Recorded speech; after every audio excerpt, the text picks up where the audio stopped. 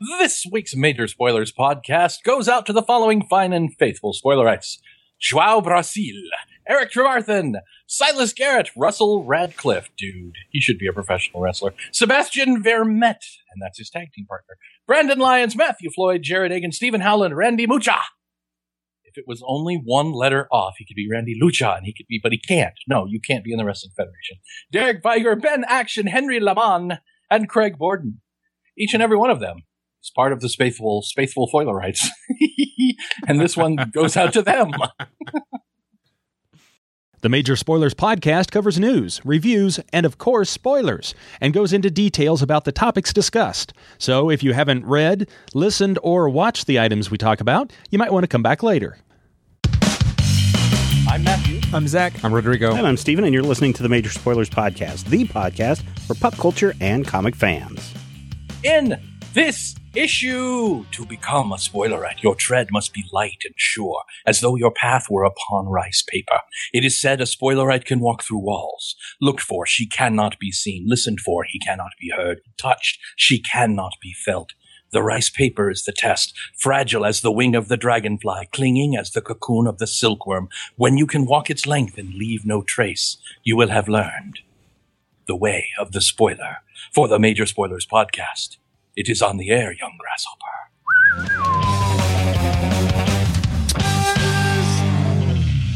Welcome to issue 541 of the Major Spoilers podcast. Thank you for downloading this free podcast that we bring to you each and every week that we love bringing to you.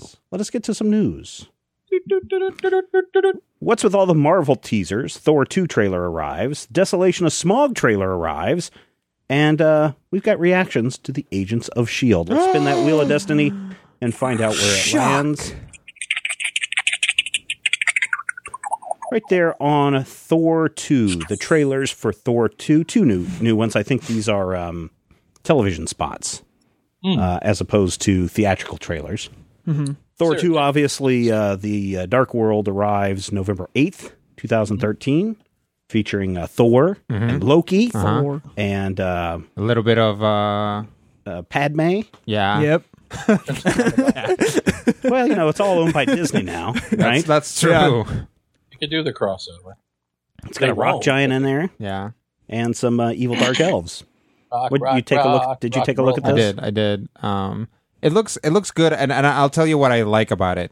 It looks like it's going to spend a nominal amount of time on Earth and mostly going to be kind of fantasy-ish stuff, which I think is where Thor is strongest, both in the comics and in these movies. So I'm excited to see mostly superhero-flavored fantasy action as opposed to like flying around buildings and saving people falling out of them. Yeah. Oh, yeah. Zach, what about you?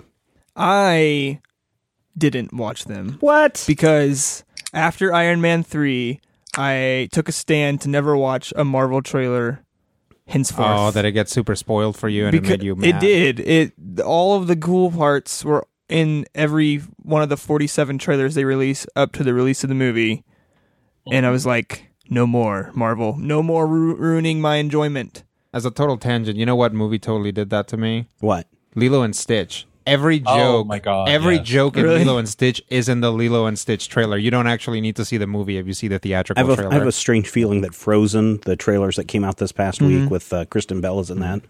I have a feeling they did the same thing. I am so not interested in that movie. For whatever reason, I I'm look not at either. it and it looks like it actually manages to look blander than Tangled, which already had pretty vanilla looking characters. But here's the thing with Tangled.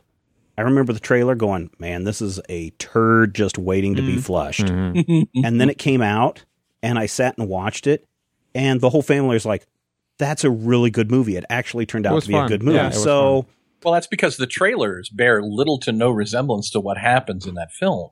It's like it's the opposite problem. yeah, Yeah, so that may be in the problem trailer, here. she actually has like prehensile hair that does stuff. And I'm like, what? Why is this trailer so different from the movie? And I'm like, I don't know. They're different guys doing it or something.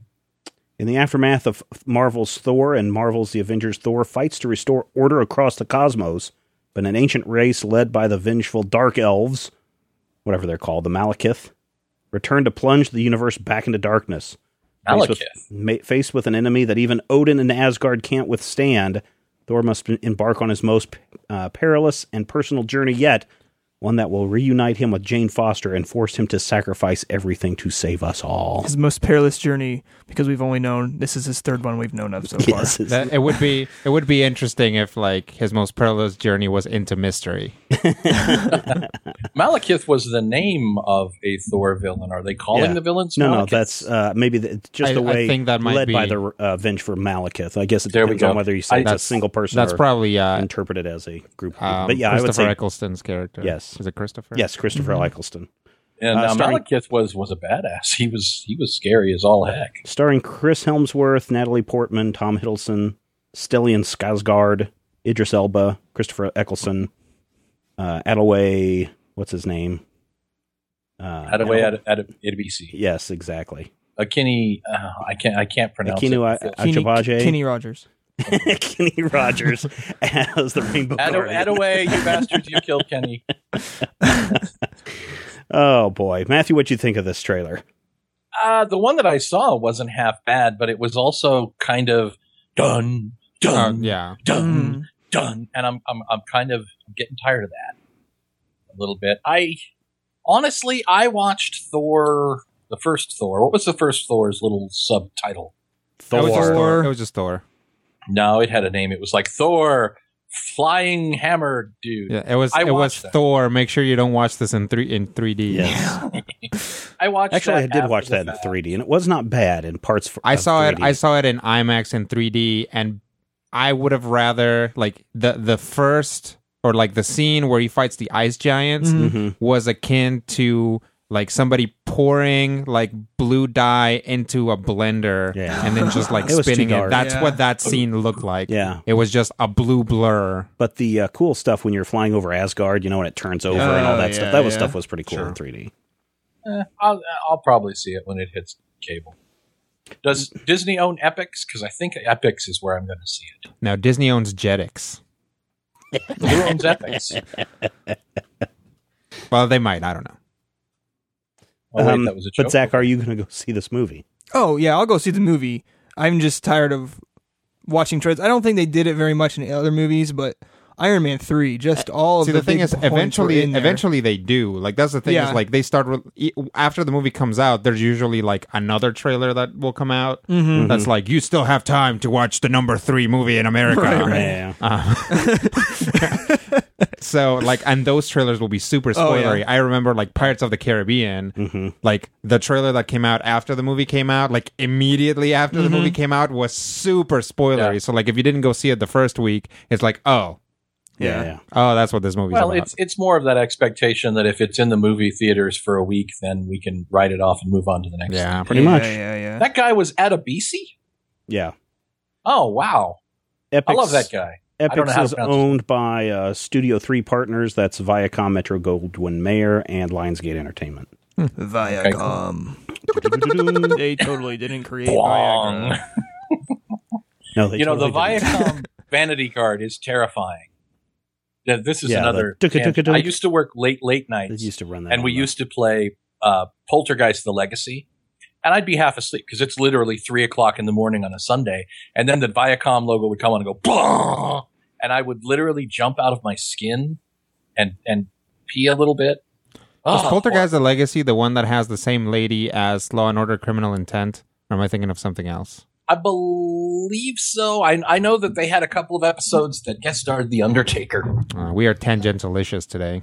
Yeah, we are Oh, all yeah. over. When you guys describe something as 2 Matthew a.m. hurt in the my feelings morning, at the beginning. do you ever get confused on what day people are talking about? Like Matthew said, it was 2 Oh a.m. yeah, that's Sunday why. morning. That's why we had that argument over the summer over when that movie premiered because Oh, it says yeah. Wednesday at midnight. Well, that is Yeah, literally it's so Wednesday at It's so 12:01, not confusing. Thursday. Yeah, Oh, Right. sure. I mean, it drives me up the wall. I don't know that what has to do. that has always bothered me since we're on this topic that people start the day at midnight. Like I'm like the 12 o'clock hour should be the last hour of the day, but your phone, your watch, anything that's plugged into a satellite, like anything that gets information from a satellite, will switch over to the next day. And I've literally freaked out as like my phone is like, you have a shoot tomorrow. And I'm like, I have a shoot tomorrow. Oh, you mean like You mean like the Friday. day after? Yes, Yeah, like the yeah. day after. Okay. That's the Yeah. worst. Especially if you work nights on the weekend. Mhm. Because you go into work on a Friday night, you get out Saturday morning, you go into work Saturday night, you get out Sunday morning. I mean, it's terrifying to go to work at 7:00 on a Saturday and get home at noon on Sunday and try and figure out where the universe lives, because it's just not right. For me, it's like I go to work at 7:30 on Monday and leave work at 7:30 2 Mondays later. So it's really confusing. Yeah. I actually had a job where I went to work on Monday and got out the previous Friday. Well, that's what you get for flying across the international date line. Well, it's true. Oh, hey, here's some big news. Speaking of What's that? just diverging from tangents, the Major Spoilers costume contest Dun, dun, dun, dun. is now officially launched. Normally we do this in September, but I've just had a crazy month. And finally launched it today, October. Here's the way it goes. This year you need to send 4 or 5, not 1, not 2, 4 or 5 JPEG images of yourself in a costume as a character. And not an original character, not something you made up like, I'm Snail Boy. You know, that doesn't count. Right. So it has to be a Actually, real Snail character. Boy is a real character. He's probably in the league. But it has to be someone that we can recognize. You have to let us know who that is. You have to get those pictures with your name, address, etc. to us by midnight, 11:59 p.m. Central Standard Time on October 31st, okay, to qualify. So you've got a little bit of time. 3 winners this year. Grand prize winner gets an iPad mini, just like we did last year. So that's 3 years in a row that we've given away an iPad. Whoa. I don't know too many other websites that do what we do Almost none. and give away iPads like this. Runner-up gets that giant 12-pack Legion of Superhero action figure clubhouse set that Mattel put out a couple of years ago that is now you cannot find anywhere. Wow. Invisible Boy's my favorite. Yes. And then the third place winner will get some mystery prize. Invisible Kid. Somebody asked earlier. Invisible No, you're Boy right. was You're one right. of I'm the sorry. I'm mystery sorry. men. You're right. Somebody asked earlier today, can't we just bottle Rodrigo? And I'm like, I've been secretly collecting his backwash. So yes, third prize winner. They're working on cloning me. This is It's Working. It's the scowliest nursery ever. I've never seen a 3-month-old with a full beard. Oh, you know that shot in Attack of the Clones when they're on When they're like pulling out and there's like all Camino? the clones. No. Yeah. When they're on that one crazy planet where they clone everyone, they just Yeah, show Camino. Camino, and they just show them all like eating breakfast or whatever they're doing. Just imagine that with Rodrigo's Room face, full of Rodrigo. and that's what we have 3-month-old in the Rodrigos. basement of Steven's house. Eating bagels. Yep. Major Spoilers In their Costume little high Contest 2013. Going on now till the end of October. Nice. Enter, tell your friends, share your friends, complete rules and information over Share at your majorspoilers.com. And if you're one of our VIP members, and you know who you are because we thank many of you at the top of this show. You know who you are because of the drain on your bank account. Man. And you all have cool names like Joao. Out this month, bonus tracks. Well, Yes. This month it is Back to the Future with Zach, Rodrigo, Rob, and myself sitting down to talk that movie through as you sit and watch it. And a lot of people sit down and have been watching this. I thought people would just, whatever, I'll just listen to it. Some of you do that. Other people are like, you know what? We actually sit down and play the movie and listen to your commentary track at the same time and love it. So Cool. you can get that if you are a member over at majorspoilers.com. Matthew, what is the VIP site? Give us a rundown of what that is. Members. Not a major, a spoilers.com. It's basically our way of thanking the regulars for all that they do. If you go there, you can get a look at behind the scenes secret footage. You can get like special doodly art. The thing that I love is I'm always behind on listening to Critical Hit. But since I'm on the show, I actually record Critical Hit. We record it in the dead of night most of the time. So I don't remember where I am in the universe. But we get to the little art tracks and the peaks of things that are coming up in the future when you're listening to the show, where I go, hey, I don't remember this at all. And I have to go back and listen to the show and figure out where we are, which is actually kind of cool. Of course, you get access to the secret bonus tracks to which I'm never apparently invited. But Oh, you that's- were invited. Matthew, last Saturday we recorded a show. You should come over and be a part of this. There you go, listeners. Sometimes when you go to our VIP site and you look at the drawings that Adriana does, you can think to yourself, Could be that Matthew and I are looking at the same JPEG right now. Yeah, That's there you How go. romantic. Plus, Yeah. you might also get access to Major Spoilers live chats where Steven also won't invite me and will laugh his maniacal mean No. laugh. You're invited. French. You just have to be on camera. Who said that? That's the rule. Since when is that a rule? It's always been the rule. That's never been a rule. Lies and prevarications. But mostly you not get a a whole word. bunch of super cool stuff that you only have access to when you are a VIP member. Is that gold, silver, and bronze? Yep. Awesome. And it's our way of saying, hey, we like you. You are awesome. You're not more awesome than everybody else. You're awesome in a different way. And this is our way of saying thanks. All right. You can go check out more members.majorspoilers.com. I got a package in this week, Rodrigo, Cool. from somebody, from Whoa. the Great NATO. Oh, cool. And I That guy's think, cool. the October live chat will feature Magic, the Gathering. Oh, that's cool too. Yeah, not real magic. Steven's been practicing. I his have been classic practicing. magic. Watch me make this scarf disappear. Wow. See? Oh, wow. Now look, it's right here behind your ear. Oh, that was so cool. I do the It's coin. it's a different color too. That's amazing. Yeah. Still That's working on that. Great magic. But yeah, on the next Major Spoilers live chat in October, we need to pick the date. If we can get Rob, I think maybe you and Rob can play some Magic while we chat with the $10 a month subscribers, our Cool. gold members. All right, let us get to some reviews while we are here.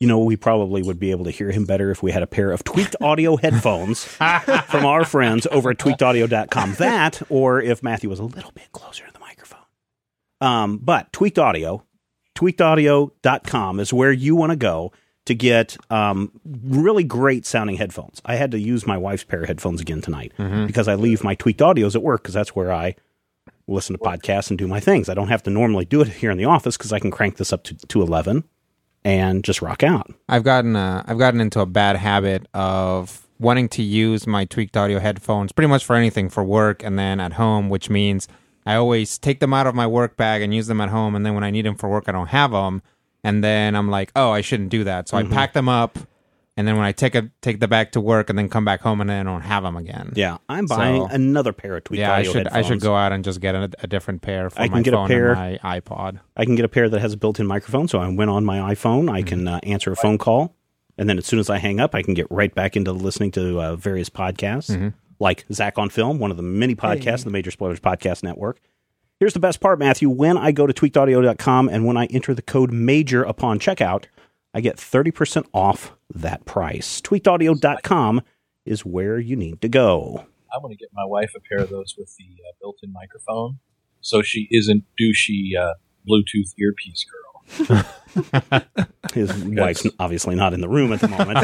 Actually, No. she just walked. It's like we would have heard a loud frying pan sound. Quang. Oh, she's back, Pip. Stop talking about it. So this week, brand new book out from Dynamite Entertainment, The Shadow Now, #1. Is this a Marvel now? No, this is Dynamite's Now, which I think they actually may be Oh, is it tweaking a little bit of nose at Marvel. But The Shadow Now is where we take the Shadow and we drop him into modern day, which is always problematic with me when we take pulp characters that are specific to a time period and then shift them forward and expect them to have the same clout, same interactions with the world that they had in the 1930s. And that's exactly what's happened here, except we're not looking at a different Shadow. It's the same Shadow who's gone to Nanda Parbat or wherever the heck he's gone, Shambhala, and he's learned the secrets to not aging. So he has essentially become the Highlander and is now his own grandson, and has everyone believing that. Of course, he's got old operatives who work for him, or descendants of old operatives that work for him. So there's a Margot. There's all these names that are the same, Shrevy. which is really, I don't know, stupid. Here's the great granddaughter of the Margot that I knew. Her name's also Margot, so it makes it very easy for me to call her Margot and have the same kind of relationship. Dumb, right? Yeah. Give it a different name. So Then the other thing that we see that happens a lot in these books, and DC is probably the worst offender of this, especially with Doc Savage. When we shift those characters forward, we also have to shift the evil villains forward. Right. So, what's his name? The Shadow's big Khan, Shawan Khan. Is that his name? Khan. Yeah. Yeah, Sometimes it seems the most evil character in the Shadow is the Shadow, depending on what you're reading. Yeah. or at least the most sinister. So this guy's been locked up for 75 years, is old, but of course, he draws the Shadow out into the jail cell, frees himself, and now he's the big bad. If we're going to do all this, why not just leave it in the 1930s? I don't understand that, except that now the Shadow gets to play with technology, which kind of defeats the purpose. I think part of it is people don't.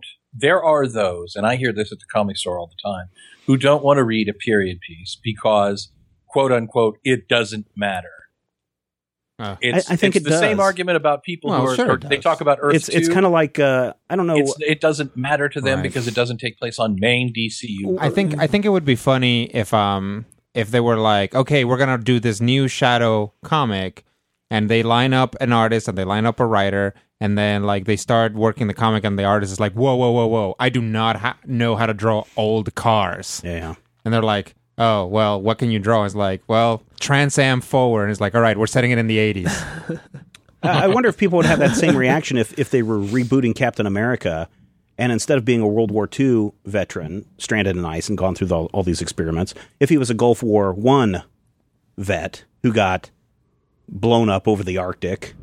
Well, the thing about he's only had 20 years that he's been in stasis. Yeah, but that's the same thing. You're talking exactly right. When Marvel brought back Captain America, they didn't set his adventures back in World War II. They set him in 1960 when he came out. Yeah, when he came out. But I mean, saying if they did that today, wouldn't people go, "Wait a minute, we know that he's a World War I veteran, that's a different argument, World War II hero, and that's why he has this disconnect with being in the present time, is because so much time has passed and he can't relate. That's not the problem here with the Shadow, because the Shadow comes in and he's got this network, this inter-network bunch of operatives that are feeding him information, and he's getting that information even when he's in Shambhala, and he's checking his phone. The technology is just not. Like, his teacher is like, the Shadow, are you checking your phone while I'm trying to teach you the secret of immortality? No. So, other than the fact that the premise offends you, how's the book? Not very good. Okay. The art is one of those where it's like, let's take not really reference shots of well-known people and just paint them, but that paint effect that you know that they're looking at some kind of a reference photo of some kind, so everybody has this really dead look to their face. Yeah, kind of a weird distance. Yeah. And that's what's going on here. So the art is not very good, in my opinion. Now, some people might get a kick out of it. That's because everybody in the book is psychic. Maybe. Because their mouths never are open. Yeah. And just the fact that there's nothing that goes on except for Shawwa Khan is now out of jail and is going to torment the Shadow. Khan. Yeah, Shaka Khan is out of jail and wants to torment the Shadow. It's not good of a story. And this is always what I'm afraid of. I had this conversation with what's his name from Monkey Brain, Chris Roberson. And I was saying, hey, my concern is when you're writing Doc Savage is you're going to bring him up to modern times. Well, yeah, I'm going to bring him up to modern times, but watch how I do it. If it's done in the same way where he's mentally, trained himself to be young or found some serum to say young, I think it's going to have the same problem. I just think it would be funny if he's like, watch how I do it, and then he just like releases a video of him like writing it, but he's like upside down on his laptop somehow. He's like, there you go. I don't know. I like pulp heroes and the pulp times in which they were formed.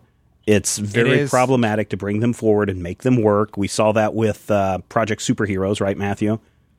I think you really need... in order for pulp heroes to work in a more modern setting, a lot of the time you have to place them in a neo-pulp setting. Mm-hmm. Kind of like, I all of a sudden discovered the glory that is Mr. X. Right. Like a setting like that where it has a lot of modern technology, but also has a very pulpy feel. Yeah, and I can only give this book two slices of meatloaf. Mm-hmm. I think if you're a Shadow fan, you might enjoy it, but if you really hate when they bring creations up to modern times, I think you're going to have a real problem with this. The story could have easily been set in the 1940s, could have easily been done. There's nothing in here that says that the story has to be set in modern times. That's it. It is out this week from Dynamite Entertainment. Matthew, Quantum and Woody number 4. Hello. From Valiant Entertainment. They sure are comics. Someday I'm going to start a company, and that's going to be my comic company slogan. They sure are comics. I cracked myself up. Well, for those of you who aren't aware, back in the 90s, Valiant Comics was a big, huge to-do. And then it went away, and it came back under new management. And one of the, what we refer to as the Valiant Heroes, or VH2 versions of the characters, were Quantum and Woody, two half-brothers. Woody, of course, is kind of a jerk. He is Caucasian. Quantum is super, super awesome and super together. He is African-American. And they are brothers, and they're kind of like a wacky buddy comedy. The thing about wacky buddy comedy, and this is something that they've tried before, is sometimes it's very specific to the writer. So when they brought back Quantum and Woody with a new writer and a new artist, people who weren't involved in the original thing of the series, I'm like, I wonder how this is going to work. We're now up to issue 4. And there has been a lot of wackiness. The boys have superpowers.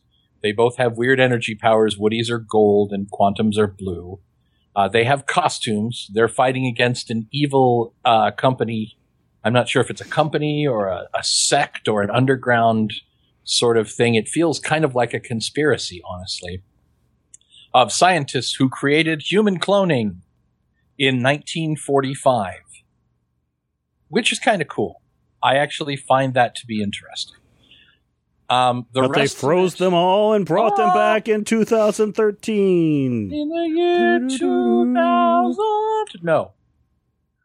But this issue reveals two things. One, I think actually this may have been revealed last issue, but I didn't read last issue. So it was revealed this issue.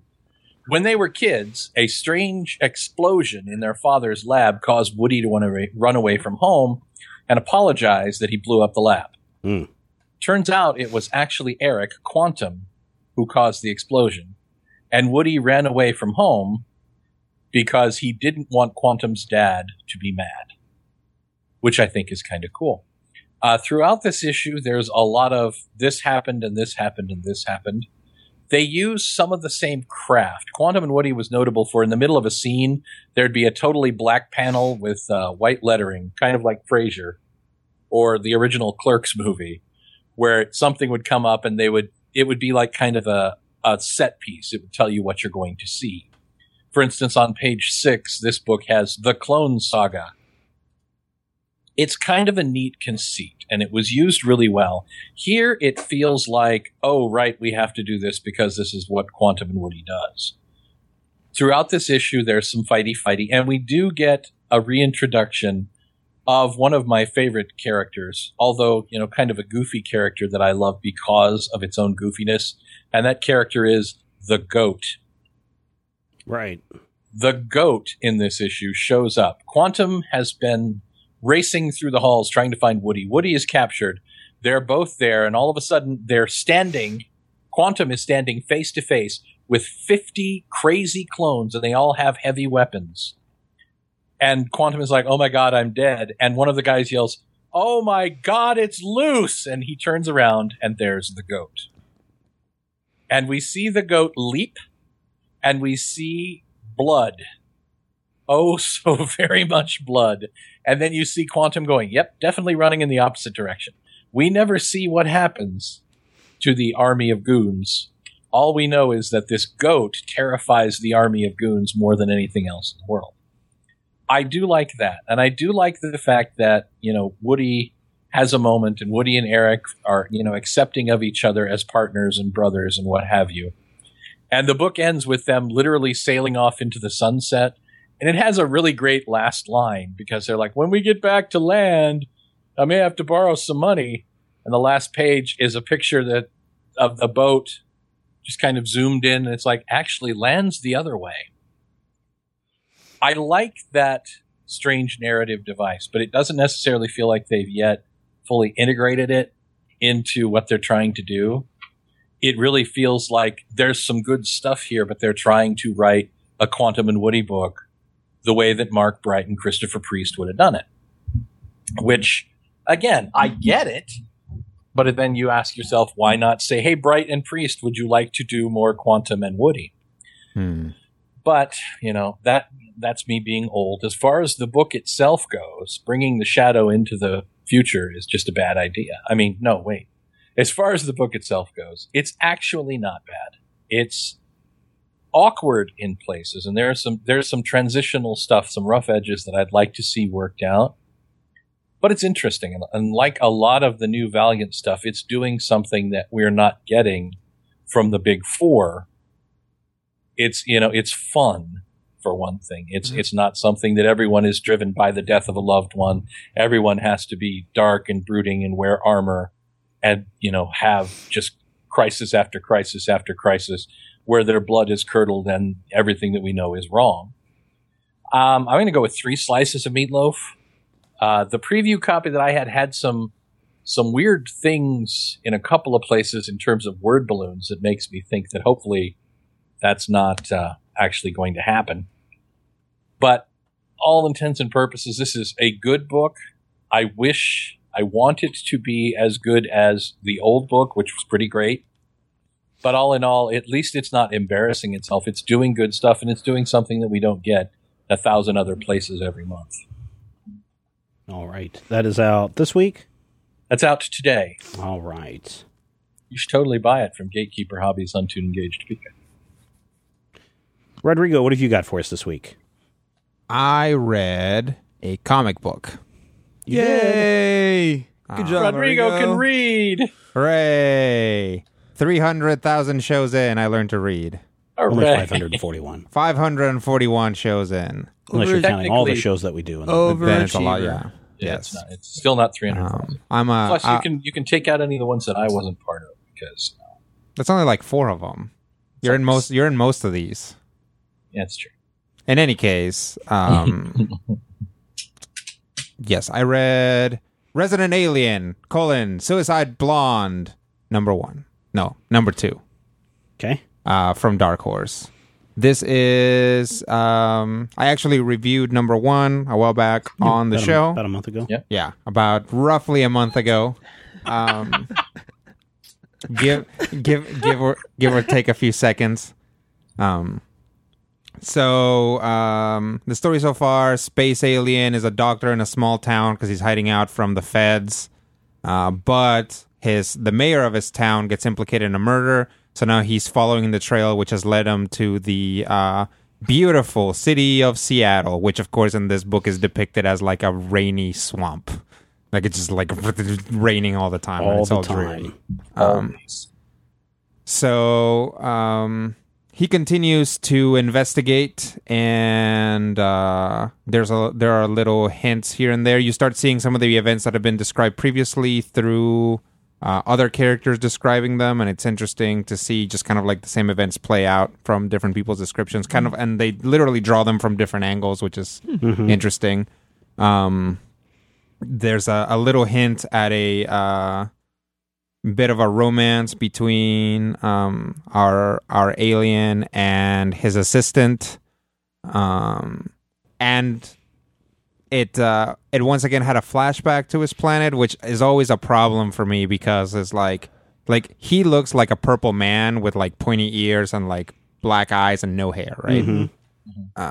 When they flash back to his planet, he had a wife, and she is like a girl alien. Like she has long black hair and is dressed, like her like the cut of her clothing is like a feminine human clothing and stuff like that. And I look at that and I'm like, I mean, I know what they're going for, but like this is a pretty like straightforward sci-fi thing. Like I don't feel that they should be wearing like human fashions, or like I think that his girl alien should also be bald. Yeah, I mean, yeah. like, I don't know. Maybe they finally started getting reruns of, or original first runs of I Love Lucy. Yeah, I think that's what it is. Now wait, do your female dwarves have beards?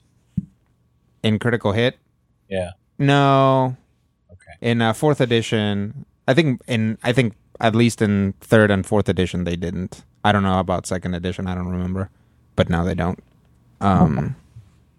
But yes. Other than that, the plot continues to move along. There has been a 2nd murder. No! Shock. Yeah, so things are escalating, and well, I guess the person, as of the spoiler alert, last page, the person who was murderized may or may not be dead. So there's like a chance for him to save her, but also the chance for him to get implicated, because obviously if he gets in there and tries to save her, if the police shows up, he's going to be in trouble. Mm-hmm. So I'm going to give this 3.5 slices of meatloaf. Cool. Art still continues to be good. Art continues to be solid. Really enjoy the way the characters look. Again, it's a sort of thing where halfway through every issue that I read, I'm like, oh yeah, this guy's a purple alien. Like, because everybody just treats him like he's normal. Yeah. I actually thought, like, as I was driving over, I was thinking about it, and I was like, this is actually kind of what a Martian Manhunter book should be. Yeah. Like, if the Martian Manhunter wasn't so powerful, because that was his cover. Yeah, he was a detective. He was a detective. And this guy is very mildly psychic. Like, he can't read people's minds, but he has like an extra good read on people's emotions. So, I mean, it's like a more interesting version when your character can't shapeshift into whatever he wants. Yeah. Lift buildings and shoot lasers from his eyes. Cool. City of Seattle averages 38 inches of rain a year, less than the city of New York does in a year. Yeah. But the city often averages about 228 cloudy days a year between October and May. That's their cloudy time. So if people are wondering how accurate the book is, Cities it drizzles a lot in Seattle. Though. Cities build up reputations like that, whether it's warranted or not. I mean, if you think about it, have you been to San Francisco? Obviously, Yes. You've been to San Francisco. Probably 2/3 of the year, it's just incredibly sunny. Yeah. But every once in a while, it's like a fog of death. So, of course, anytime anything's said in San Francisco, it's like fog of death. Well, it's interesting, especially in Southern California. You have like the marine layer rolls in at night, and so it's foggy until about 10 o'clock, and then it all burns off. Yep. That's not the way it is every day, Right. But a majority of the days Sure. it feels that way. So, all that data courtesy of welcometoseattle.com. Not a sponsor. Not a sponsor, although they should be, because a lot of comic creators live up in Seattle, or That's wish right. they You lived should in Seattle. totally come and you should, sponsor us. Certainly bad if something Yeah. happened to your city. Yeah. It'd be, Yeah. it'd be a shame who if would something know? happened. Would be a shame if Portland got in before you. That their Space Needle you got is really nice. I'm just saying it's a lovely Space Needle. It'd be a shame. So going to get a visit from the NSA tomorrow. No, NSA. government shutdown. Oh, that's National right. Space Agency. Yeah, we're good. There's nobody We to say read our anything we emails. want. The National Space Needle Association. Yes, it's No. It'd be a shame if someone Yeah, had yeah. like that A email. nice old lady with a big button, like a vest and a button that Let says, me tell I you love about the I heart the history." Space Needle. Yes. I heard space. Oh, Who you know, told we you that? were joking Who told me about Coca-Cola Because Dinosaur. awful Or Yeah, what was it? Coca-Cola Triceratops. Coca-Cola Triceratops. Someone actually sent in a picture. Yeah, yeah. Oh, that was Coca-Cola awesome. Triceratops. So now I want to see this. Someone to draw up a picture of our little old lady from the NSA with her button and pamphlets. Save the Space Needle! Save the Space Needle! 1 hour ago, that needle Wasn't was that struck by a bolt Beach of Boys lightning, and it'll happen again. Save the Space Needle! Yeah. It has like lightning free since 3 seconds ago. Whoop, 0 seconds ago. Okay, listeners, get on that. Powerpuff Girls number So 1. Tangent. Yeah, I read that. Tonight is one of those nights. Yeah. Yeah. I've been working in print this last week, so it's been really crazy. That's Gross. right. He's been all caps. To an extent, I've been definitely serif all the way, so Sounds rough. it was. Times New Romans. You sure not a cop? Definitely was. With a hint of Helvetica. Interesting. Oh, don't go there. Let's read something comic sans something to make a joke. You try. Yep, I read Powerpuff Girls #1. I never watched this show. Powerpuff Girls? Or Power Graph Girls, because I'm confused. Powerpuff? Oh, yeah. Too mean. I'm from Sweden. Shut up! I never watched this show when it was on television because That's how tiny this baby I know. is. It probably was off the air before you were born. No, It was it ran October. till I just looked it up. Ran till 2005. It started Oh. in 1998. So a year it after had you about were 72 episodes. I did not watch it though. I didn't watch a whole lot of stuff on Cartoon Network. Because Probably because well, I don't know. Winter even have Cartoon Network? Yeah, Winter they doesn't have do. networks yet. They're still watching the moon landing I'm on black and white. that story. television. I saw a They all guy have in to Colorado go one over time. He had the Saxon. original papers from the Kansas City Star of the moon landing, so I got to look at those in Colorado. That doesn't matter, but whatever. It was pretty cool. Back to some Mojo Jojo action. Yeah, so never read it, but IDW's been doing this thing where they're comic book. bringing back Yes. Powerpuff Girls, and Yes. Samurai Jack comes Yes. out this Right, fall. right. Yes. So I said, let's just not watch these shows, but just read the comics and see what these are all about. And this was a really cool first issue. You get introduced to Mojo Jojo and this monkey with a giant brain, and it starts out, he's like, the city's on fire, and the mayor's like, Powerpuff Girls, come beat this monkey up. And so they do. But Mojo Jojo, I'm gonna assume he's the super crazy villain who talks a lot.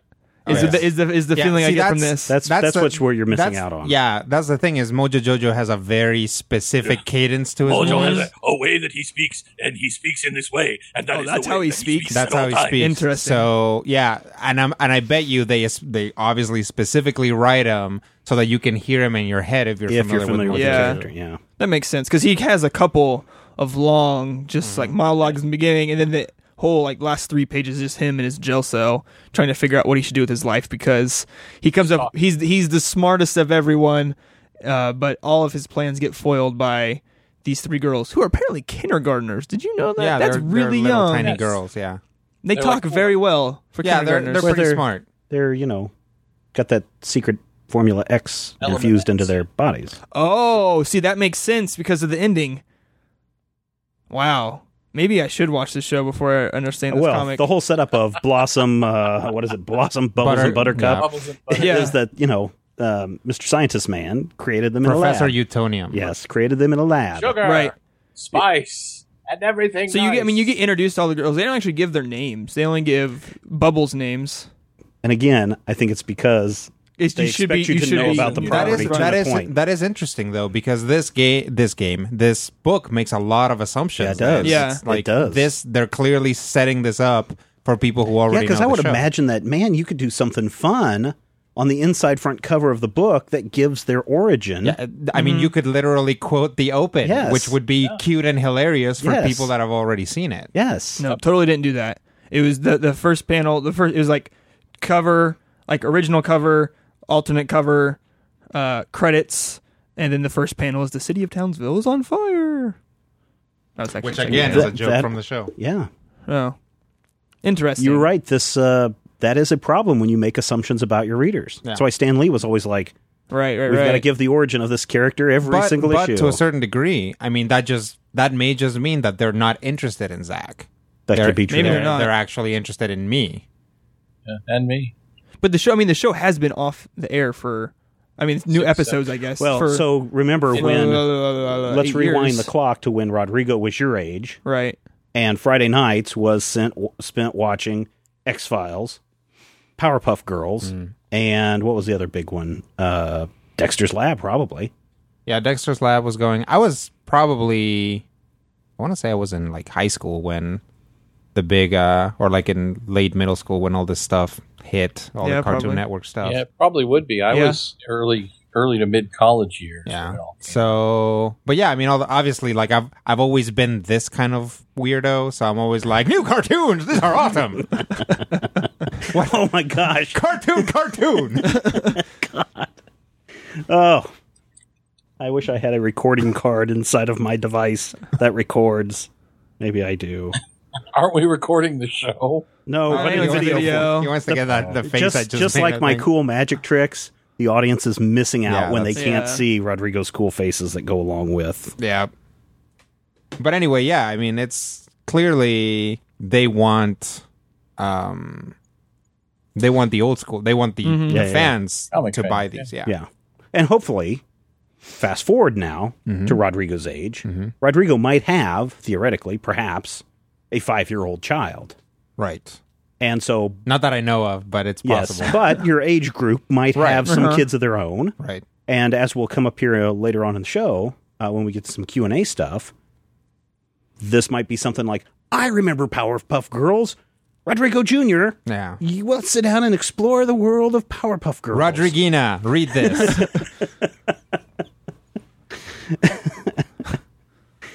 Okay, so, again, Yeah. show of tangents. Your show of tangents. That's Yeah, the name no, of we this title of this can't get through episode. this. Because that whole Show of tangents. Formula X thing Yes. completely plays into the last panel when Yeah, Mojo it's Jojo irrelevant. gets this is the last panel. He's trying to figure out what he should do with his brain, and he's taught is like their scientist dad. I knew there was a scientist dad from Right. ancilarily seeing weird Professor random Newton. stuff. Yeah, Cindy Tartakovsky he's like stuff on antidote X. I didn't know what that was. Right. It's like it's probably something scientific or something. Yeah, it's central to a lot. Like Chemical X plays a lot in the mythology of the Interesting. show.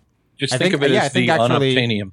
I mean, I think that's what he means because I had forgotten this, but I think maybe Mojo Jojo was a exposed to it. Yeah, he was in a science experiment Yeah. and then escaped from the lab. Right. Yeah, kind of like the Gremlins. You know, Right. you got an Interesting. evil. You got the Powerpuff Girls, and then you had Mojo Jojo with his bandaged head because he can't cover up his giant brain. Good time, Zach. You need to Yeah. go watch you some Powerpuff Girls. Maybe They I actually- should. It's They actually had a movie that was in The show, theaters. the that I show's went to go actually see. the show's actually a lot of fun. It is. It is. it didn't deter my enjoyment of the comic, not knowing everything, because it's still like really. There's a lot of punny humor when they go fight this giant golf course monster who ends up being this really horrible golfer covered in algae. There's just a lot of horrible puns in there, and it's pretty. Was the show self-aware? It was. Was it because this Very is much really so. self-aware of the whole I think- monster a week thing? And certainly a golf monster would be on par with some of the monsters that they Yeah. would fight in the show. On par. Good job, there, Steven. We see what you did there, Steven. It's not as funny when you call it out, Matthew. Shut up. Okay, Zach, do you see what he's doing? He's turning us against each other. I think the In the hopes best that one or the other will turn evil. episode of the Powerpuff Girls, in my opinion, was the Beat Alls. Yes. Is when Yes. 4 of the Powerpuff Girls villains joined together and they couldn't beat them, but also it was just chock full of Beatles references. Yes. Awesome. and the best joke from that is Mojo Jojo meets a monkey named Michelle, and then is like, "Oh, is this monkey's named Michelle?" And then she like plays the piano, and it's like, "Oh, Michelle's a monkey who can play the piano." And her trainer's like, "Yes, Michelle can play the piano, but someday monkey won't play piano song. Play piano song." Zach, you need to Zach go. has no idea what wonder- that joke means. Zach's hipstery enough; he would know about the Beatles. So, I like the Beatles. yeah, I wonder is Powerpuff Girls on the Netflix or the Hulu's or the It's on the iTunes? Netflix. They put a I think it bunch might of be, Cartoon yeah. Network stuff. I Like think the first season- It yeah. also has never stopped because when they stopped playing it on CNN, it went to Boomerang because the kid and I watch it.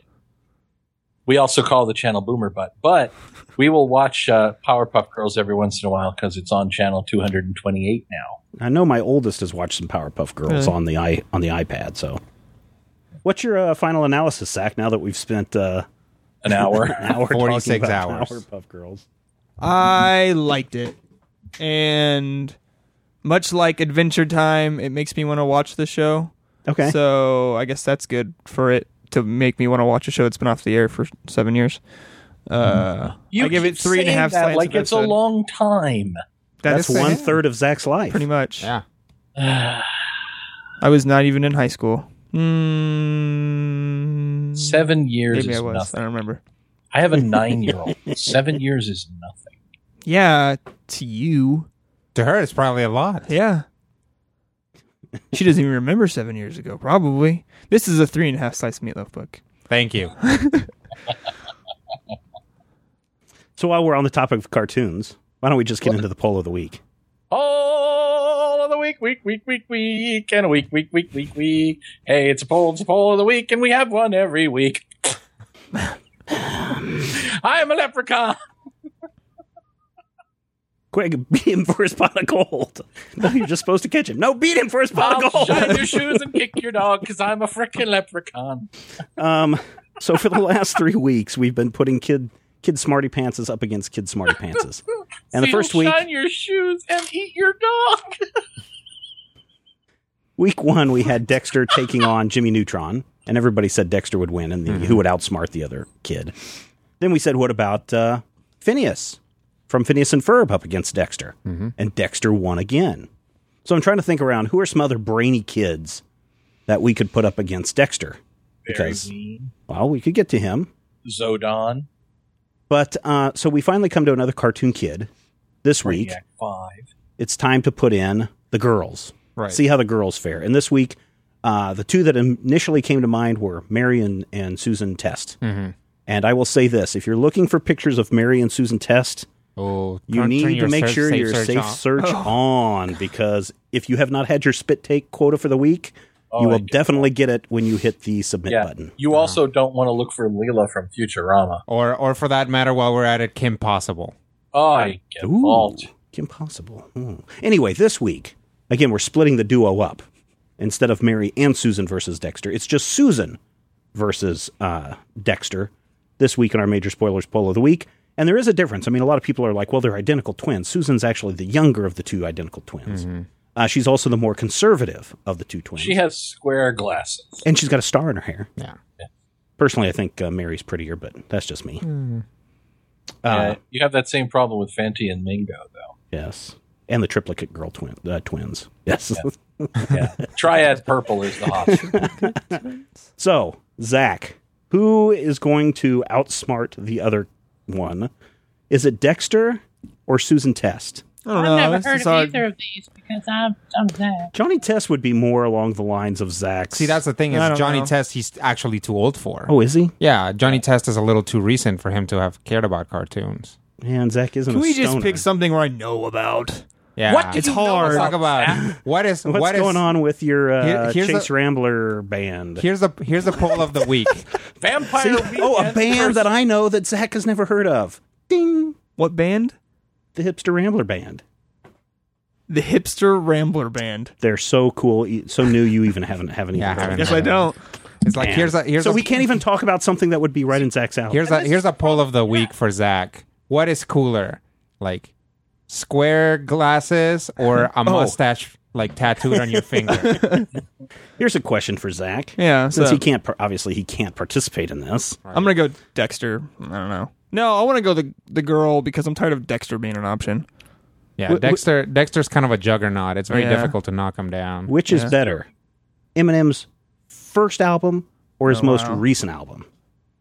So I'm going to argue his first album is better than the more recent album. Eminem. Which the one that, which is most? I don't know. I didn't ever listen to Eminem. I tried to when I was little, but my parents wouldn't let me I'm trying get to it. relate to you, Zach. I know. Through music. From the country. Eminem, I never really got into. It's something with his Zach, what his did- vocal patterns I don't really like. I think his new songs on the radio is really just bad. It's just bad. What do you prefer in your music? A banjo or a dulcimer? Banjo. See, there you go. Okay. I would Zach's like all to suggest can I get a some Swiss chard on my a poll of the week. We're not done with Brainy Kid Scientists yet, but I know, Yeah, we can cue it up. sure. but This Amazon poll of the Prime week, pumpkin spice. a Festivus poll or just a regular light poll, which is better? That'd be the Christmas, The poll of the week. the holiday poll of the week. Have to be on. Get it? Because they're both polls. Yeah. Did you get that? It's not as funny when you explain the joke. Well, no one Actually, laughed. sometimes No one laughed. I thought I went over your No. heads. It's No. funnier. Now you know what Matthew feels like. No, you, Rodrigo, no, you don't. Because who- Steven is not undermining you at every turn. which smart kid is going to outsmart the other smart kid?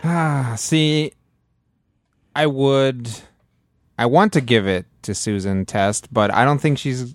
I think that she needs that sounding board. Yeah, I think Mary. that. Yeah, I think that part of the reason why Dexter is able to accomplish what he does is precisely because he either has nobody telling him no, or has to work around the problems that Dee Dee generates for him. I think that sibling thing is important, but an unrestrained Dexter is actually a lot more dangerous and successful, I find. So without her twin, I think she would not stand a chance against Dexter. Matthew, what about you? Well, I hate Johnny Test and everything about it. I've always hated Johnny Test. That is really mean. He's I don't sensitive. know why. I literally don't know why, but that song comes on, it's like The song is really stupid. And let me just say the that song I sounds hate the like- title.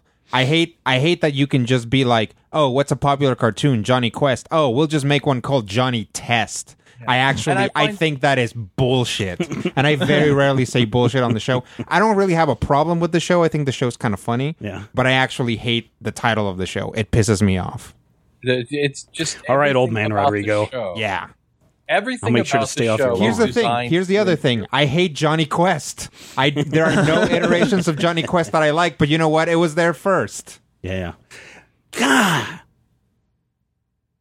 So check this out. Right? That was intense. No, it was because you mentioned Johnny Quest. Okay, so Dexter, Right. redhead. Right. I'm going to say Jimmy Neutron, dark redhead. Right. You could say brown, but dark redhead. Phineas, redhead. Right. Susan and Mary Test, redheads. Dr. Quest, redhead. Yep. Dr. Venture used to have red hair. Used to have red hair.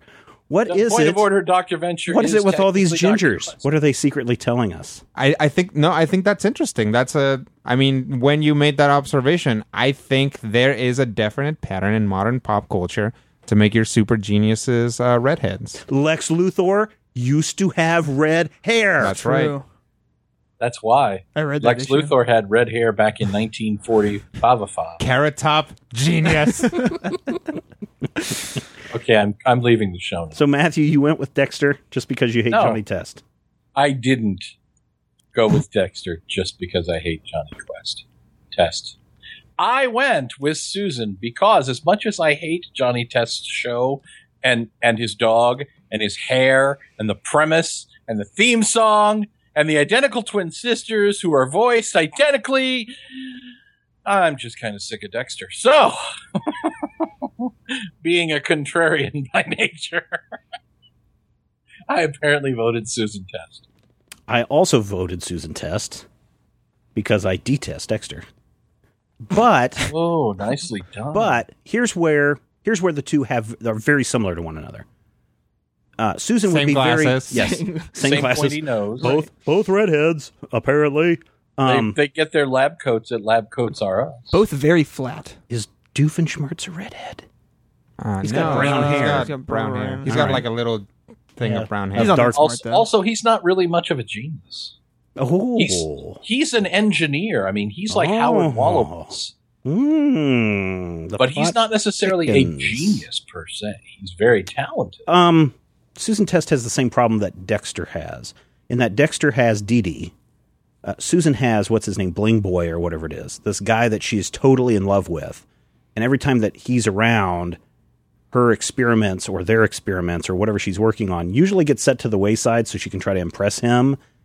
And it often fails because of that. So she has, she is. I think she's 13, 14 years old. So as long as the opposite sex stays out of both of their pictures, I think they could be evenly matched. And I think Susan would probably figure out a way, because she has a dorky brother, she'd figure out a way to deal with Dexter. Experience with a dorky brother. Interesting, a interesting dorky, angle. dorky younger brother. Yeah. He has So- a talking dog. And a talking dog. And Dexter has Dee Dee. Right. So she would be able to deal with dumb animals. No. Well, Dexter has monkey, but Oh, yeah, there you go. So I went with Susan Test as well. Most of the people in the comment section did not, mainly because of the comment that Matthew made and that Rodrigo made. And I didn't see anything. know what a Dexter is. I didn't Mr. see anything Schleicher. important. I'm just here to. People not liking Johnny Test, so they automatically went with the Dexter. Matthew, how currently have we have our listeners been voting?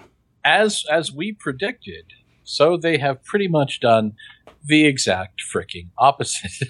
I'm looking right now at 68 votes waiting for Major Spoilers to update. 69% saying Dexter. Only 31% leaning towards Susan Test. And that may be, a question of Dexter's really, really super awesome picture. But I think it's also that's the only picture I could find that's good enough of Susan Test that's number one, not perverted, and number two, doesn't have Mary standing right next to it. It doesn't have Mary right in it. And that's kind of the thing. I would say that the answers would be different if Susan and Mary, who are generally a team, were working together. But then that would kind of skew the results. It's like, asking whether Hawk and Dove can beat Batman. Well, yes, they're Hawk and Dove. There's like two of them. Heard a great quote from Stan Lee today. He's always like, people are always like, so Stan Lee, people are always coming up to you asking you who would win in a fight. And how do you respond to those? And he goes, here's my patent response. Whoever's writing will determine who wins in a fight between et cetera and et cetera. So, and you know what? Stan is a wise old man. Oh, man. You guys need to go check out this interview over on the Nerdist podcast with him. It is fantastic. Fantastic podcast with Stan Lee that I would encourage people to go check out. Nice. Lots of words of wisdom from that man. Johnny Test. Stan Lee. I would actually rather watch Johnny Bravo. So what? Is Stan Lee a redhead in his younger days? I don't think so. Oh, okay. No. Who are other scientists that are redheads? Who are other geniuses that are redheads? This is starting to become conspiratorial to me. Was a redhead. Robert Oppenheimer was a redhead at one point. I sense conspiracy. That evil scientist guy that Duck Dodgers fights. Yeah, that guy. Brainiac was bald, but I believe Brainiac had blonde hair when he had hair. Yeah. All right, listeners, head over to Majorspoilers.com. Cast your vote. Kyle Major Spoilers poll of the week. And while you're over there at Majorspoilers.com, perhaps you want to go buy something. Click on, I just bought a bunch of stuff from Munchkin. Got some new packs, some expansion packs. Nice. I got my own Zack Sack for future games. You're welcome. Oh. How did I get it? I went to Majorspoilers.com. I clicked on that Amazon link, made my purchases, same cost, same price, same delivery options. Just a little bit comes back our way and helps us do amazing shows. Not this one, but amazing shows in the Major Spoilers Podcast Network. And we thank everyone who clicks on that Amazon.com banner and supports the show. Let us take a quick break. When we come back, we're going to do a bunch of Q&A, emails, things that have been piling up over the last couple of months. So stick around while we listen to Cat Halo tell us all about, what did he go to see? R.I.P.D., I think he went to go see that. So let's take a listen. Greetings and salutations, Major Spoilers. 'Tis just me, Cat Halo, back again. I've got a few things to talk about, so I'll try and get through them as quickly as I can. Firstly, movies.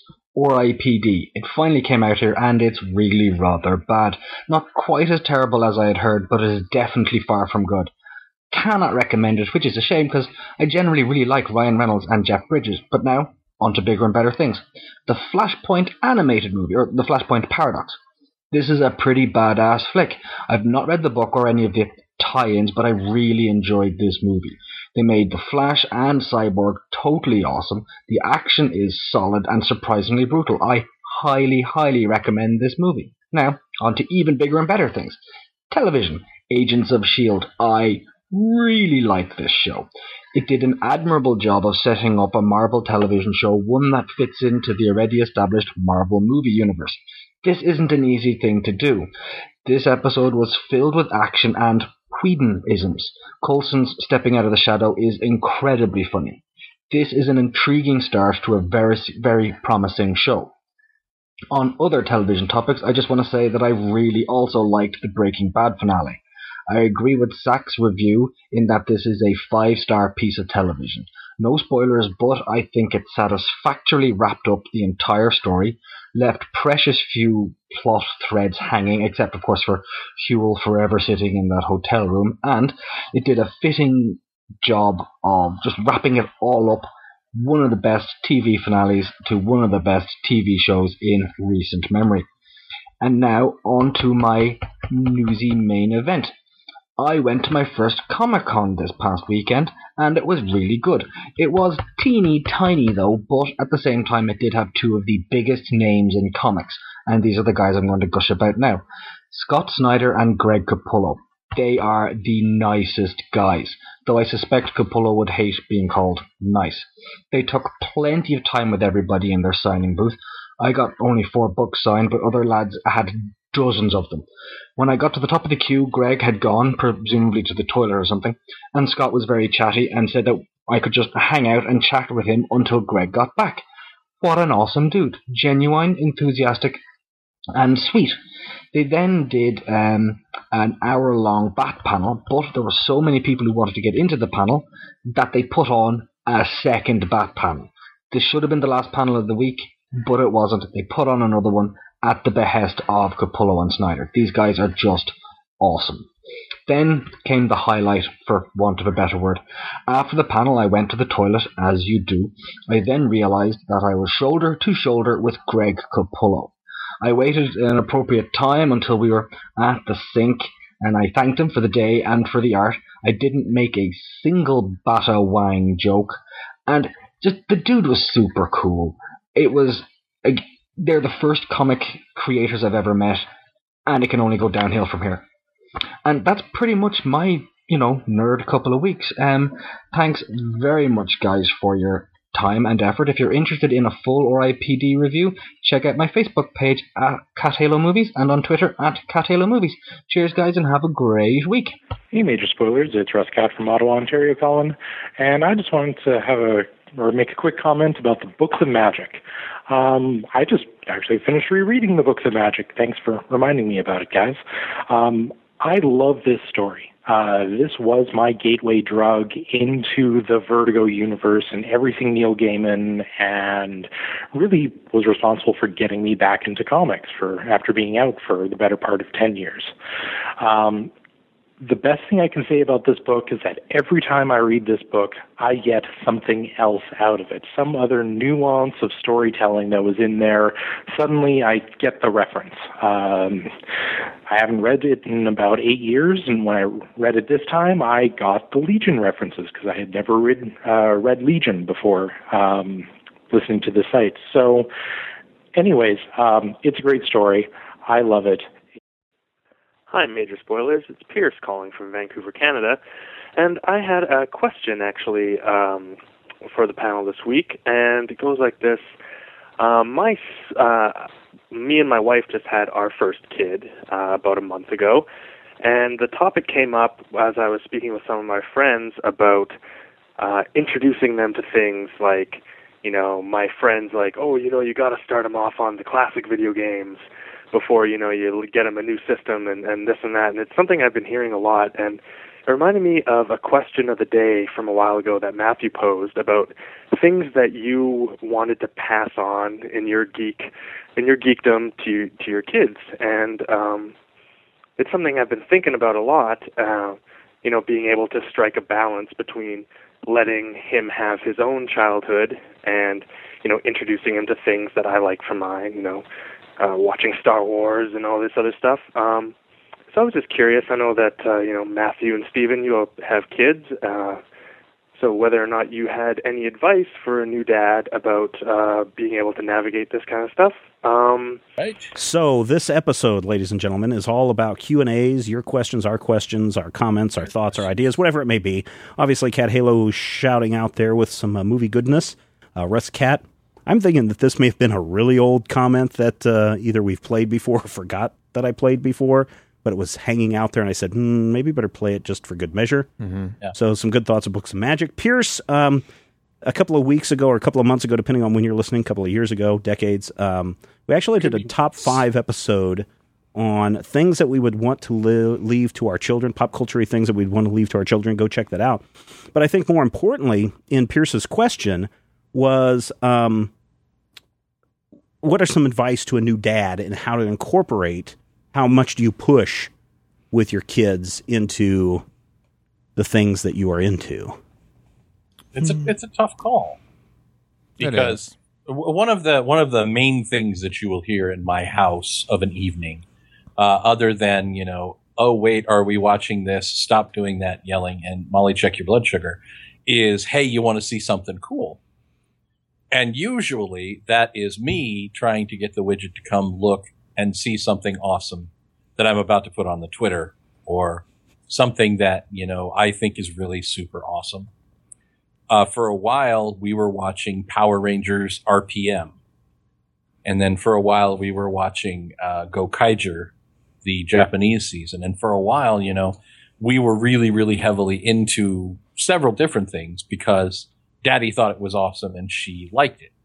But there are some things where I'm like, hey, come look at this. And she's like, that's silly, or I don't like that, or I don't want to see that. So I think what has worked for me is when we find something that she likes, I continue letting her see things of that nature. Right now, what she wants more than anything is to watch all the episodes of Family Guy.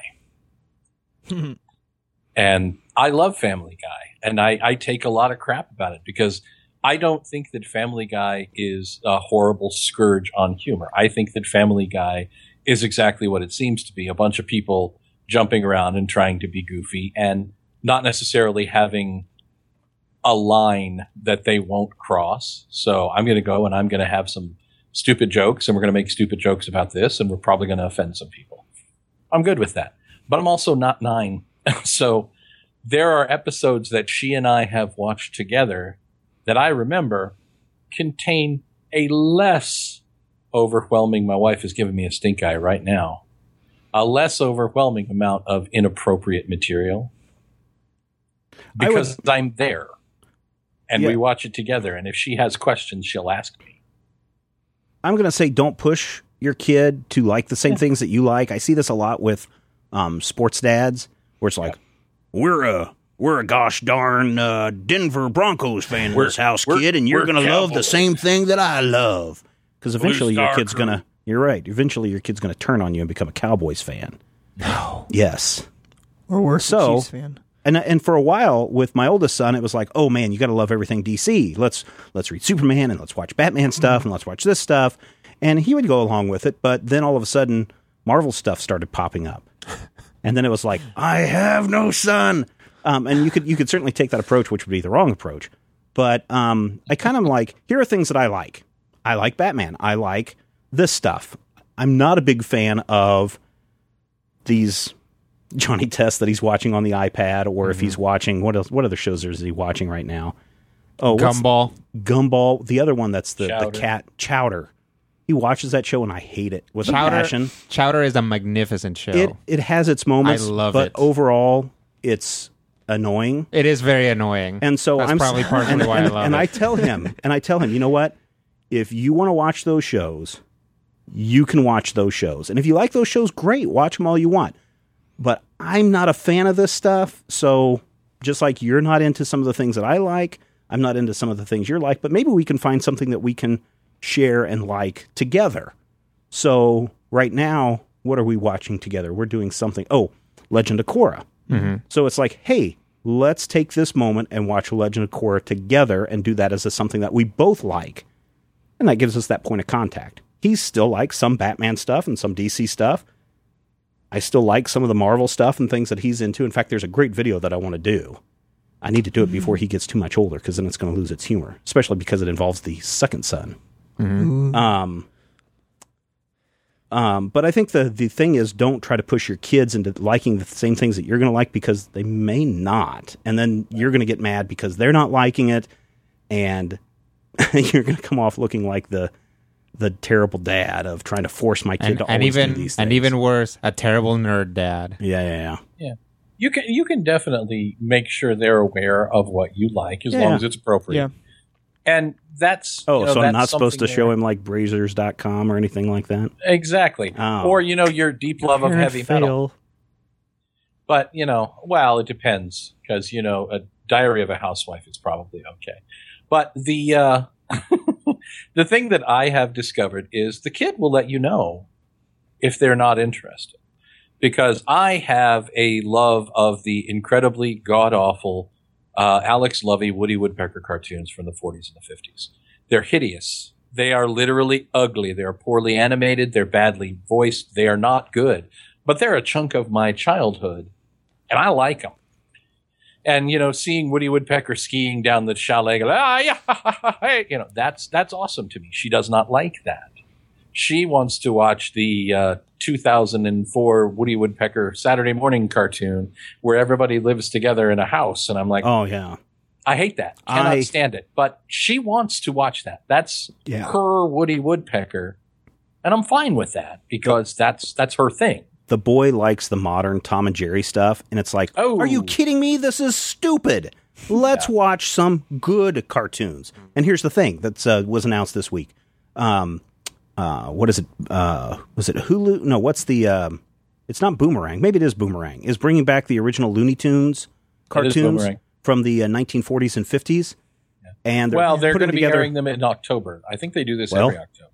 Yeah, this is October, so they've got a whole block of shows of the original Looney Tunes stuff. And I'm hoping that it is the unedited frying pan on the head, gun blast to the face, yipe as you fall, holding up the sign, cartoons. You want to sit down and watch the censored 11 with him? I don't want to watch anything that's censored because it loses all of its meaning and fun. Mm-hmm. Have you seen these original Looney Tunes stuff where it's that way? No, they're awesome. I watched them when I was little. Yeah, we watched Tom and Jerry, my kid and I, and she loves Tom and Jerry, but there are certain ones that she loves more than others. The ones with the little gray mouse speaking the French where they're musketeers. Mm-hmm. Pauvre pussycat. Another breaking story that came out of The Simpsons to kill off a character this season. Now they've already done it. They did it with Maud Flanders back in season 11, but this year they're actually going to kill off another character. Let the character die. No, don't die, Mo. Well, they don't say in the article, and they haven't let on who it was going to be. Although they did say, "I'll give a clue that the actor playing the character won an Emmy for playing that character, but I won't say who it is." I think everybody's won an Emmy for their voice work, so that's pretty cool. But so, what character do you expect to die? I expect them to kill the doctor. Hey, I'm Dr. Nick. No, not that doctor. Oh, you're talking about Bill Cosby? Dr. Hibbert? Yeah, Dr. Hibbert. Dr. Hibbert. I expect it's probably, Matthew said Mo, I would see that, but Grandpa, you could kill off Grandpa. Yeah. Or Barney. Not Barney. Have Barney, die and make a thing out of it, because you could then, Well, I don't know if they still do, like, long and involved arcs about Barney's alcoholism anymore. Because alcoholism just isn't as funny as it used to be. Well, and the problem with The Simpsons 1993 is not that it isn't as funny as it used to be. It's that I hate it when people tell me that it isn't funny as it used to be. I tried to watch a recent episode of The Simpsons, couldn't get through it. Well, yeah, but you're a notable curmudgeon. I'm telling you, you should track down an episode of The Simpsons called The Book Job. Okay. It's very recent and actually is that very the one funny. with Neil Gaiman? That's the one with Neil Gaiman in it. Yeah. Right. What about you, Zach? Who do you think they're going to kill off? Grandpa. Okay. I don't know. He's old. Matthew? He could die. I'm going to go with Barney. Barney or Mo. Okay. Because basically it's all about Homer now. Yeah. Maybe they'll kill off Homer. Oh. Let's take speaking of animated cartoon series, let's take a listen to this. Hey, Major Spoilers. Chris from Orlando. Wondering if you guys had any thoughts on the Legend of Korra 2 season premiere. All right, so Legend of Korra now 4 episodes in. Mm-hmm. We had the first arc, and now we're into the second arc, which is all about the Civil king guy War from the north coming over and trying to take over the Southlands. Yeah. What are you thinking on this, Rodrigo? Still holding up for you? Yeah. Again, it really feels like we are still building up to what is eventually going to be the meat of the show, what the season's actually going to be about. And basically the guy who from the beginning is all uppity and we expect to be the bad guy, yes, who then turns out to be kind of nice, but we are still pretty sure to be the bad guy, turn out to totally be the bad guy. It was not very surprising. Right. And when we got to that point, I was like, well, like, I sure wish we hadn't spent 4 episodes trying to very, very hard throw things up in the air saying, he's not the bad guy, he's not the bad guy. No way, he's actually the bad guy. Like, you suspected the moment he entered on screen. So is that really what's happened? I haven't gotten to the most recent episode, Civil War Part 2. Yeah, I mean, super spoiler alert here, guys. But, like, you find out that everything bad that's happened to Korra's family is his fault. Ooh. That doesn't surprise me. Yeah. But I mean... and that's the thing. It doesn't surprise me, even though it's like there's this clear pushback from the writer saying, this guy who... in most shows would clearly be the bad guy from the beginning is actually nice and he's a cool guy and he's okay, even though like he's doing this mean thing to the Southerners, but he believes it to be the right thing. And then they're like, nope, he's actually the bad guy. That's a shame. That really is. I mean, because again, the cool thing it about seems, season 1, I think we're still setting up like again right so now. You don't think he's the big bad? He could be, but it's hard to explain. It's kind of like how we kept seeing Amon around, right. Mm-hmm. And you kind of expected Amon and maybe like the guy who was helping Korra out to either be the same No, not her trainer. Oh, okay. The other waterbender. Okay. Like maybe be the same person, and then it turned out that they weren't. Like there was a lot of like little intrigues going on, and who's on which side and whatever. Like in this one, it's like they introduce a guy who's clearly the antagonist. And then they spent the next 2 episodes telling you that he's not, before revealing at the end of that episode that he is. Yeah. But I think, just like the last show was all about, like, basically Korra fighting the Separatists, the first few episodes are mostly her, like, catching triads and meeting characters and stuff like that. So we haven't gotten to the point where the season lines up, okay, and we figure out exactly what the show's about. I hope that's the case because, you know, season 1 of Korra, book 1, is lightning in a bottle, right? And it's just wonderful. If you guys haven't seen it, you need to go see it. We watched the premiere back to back. We didn't watch it that night because we can watch it commercial free the next day, and so we watched them back to back. And I was like, okay, yeah. And then we skipped a couple of weeks, and so we've got the Civil War Part 1 and 2 that are downloaded, ready to go through iTunes. Got a subscription for that. And so last night, the boy and I sat down to watch the new episode, and I knew that there was another episode right after that, but I got to the end, and I was like, I can wait. I can wait another night or two instead of rolling right into the next episode.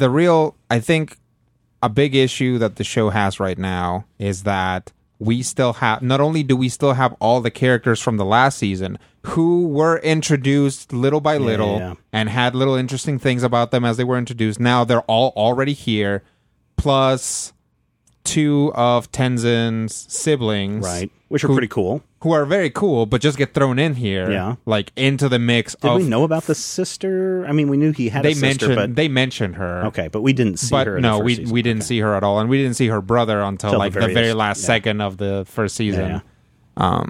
So there's just a lot of characters that they're trying to give treatment to, and we just end up not really moving forward very quickly at all. Yeah, that's too bad. Zach, have you been watching Legend of Korra? No, I've been told by multiple people that it's worth watching still.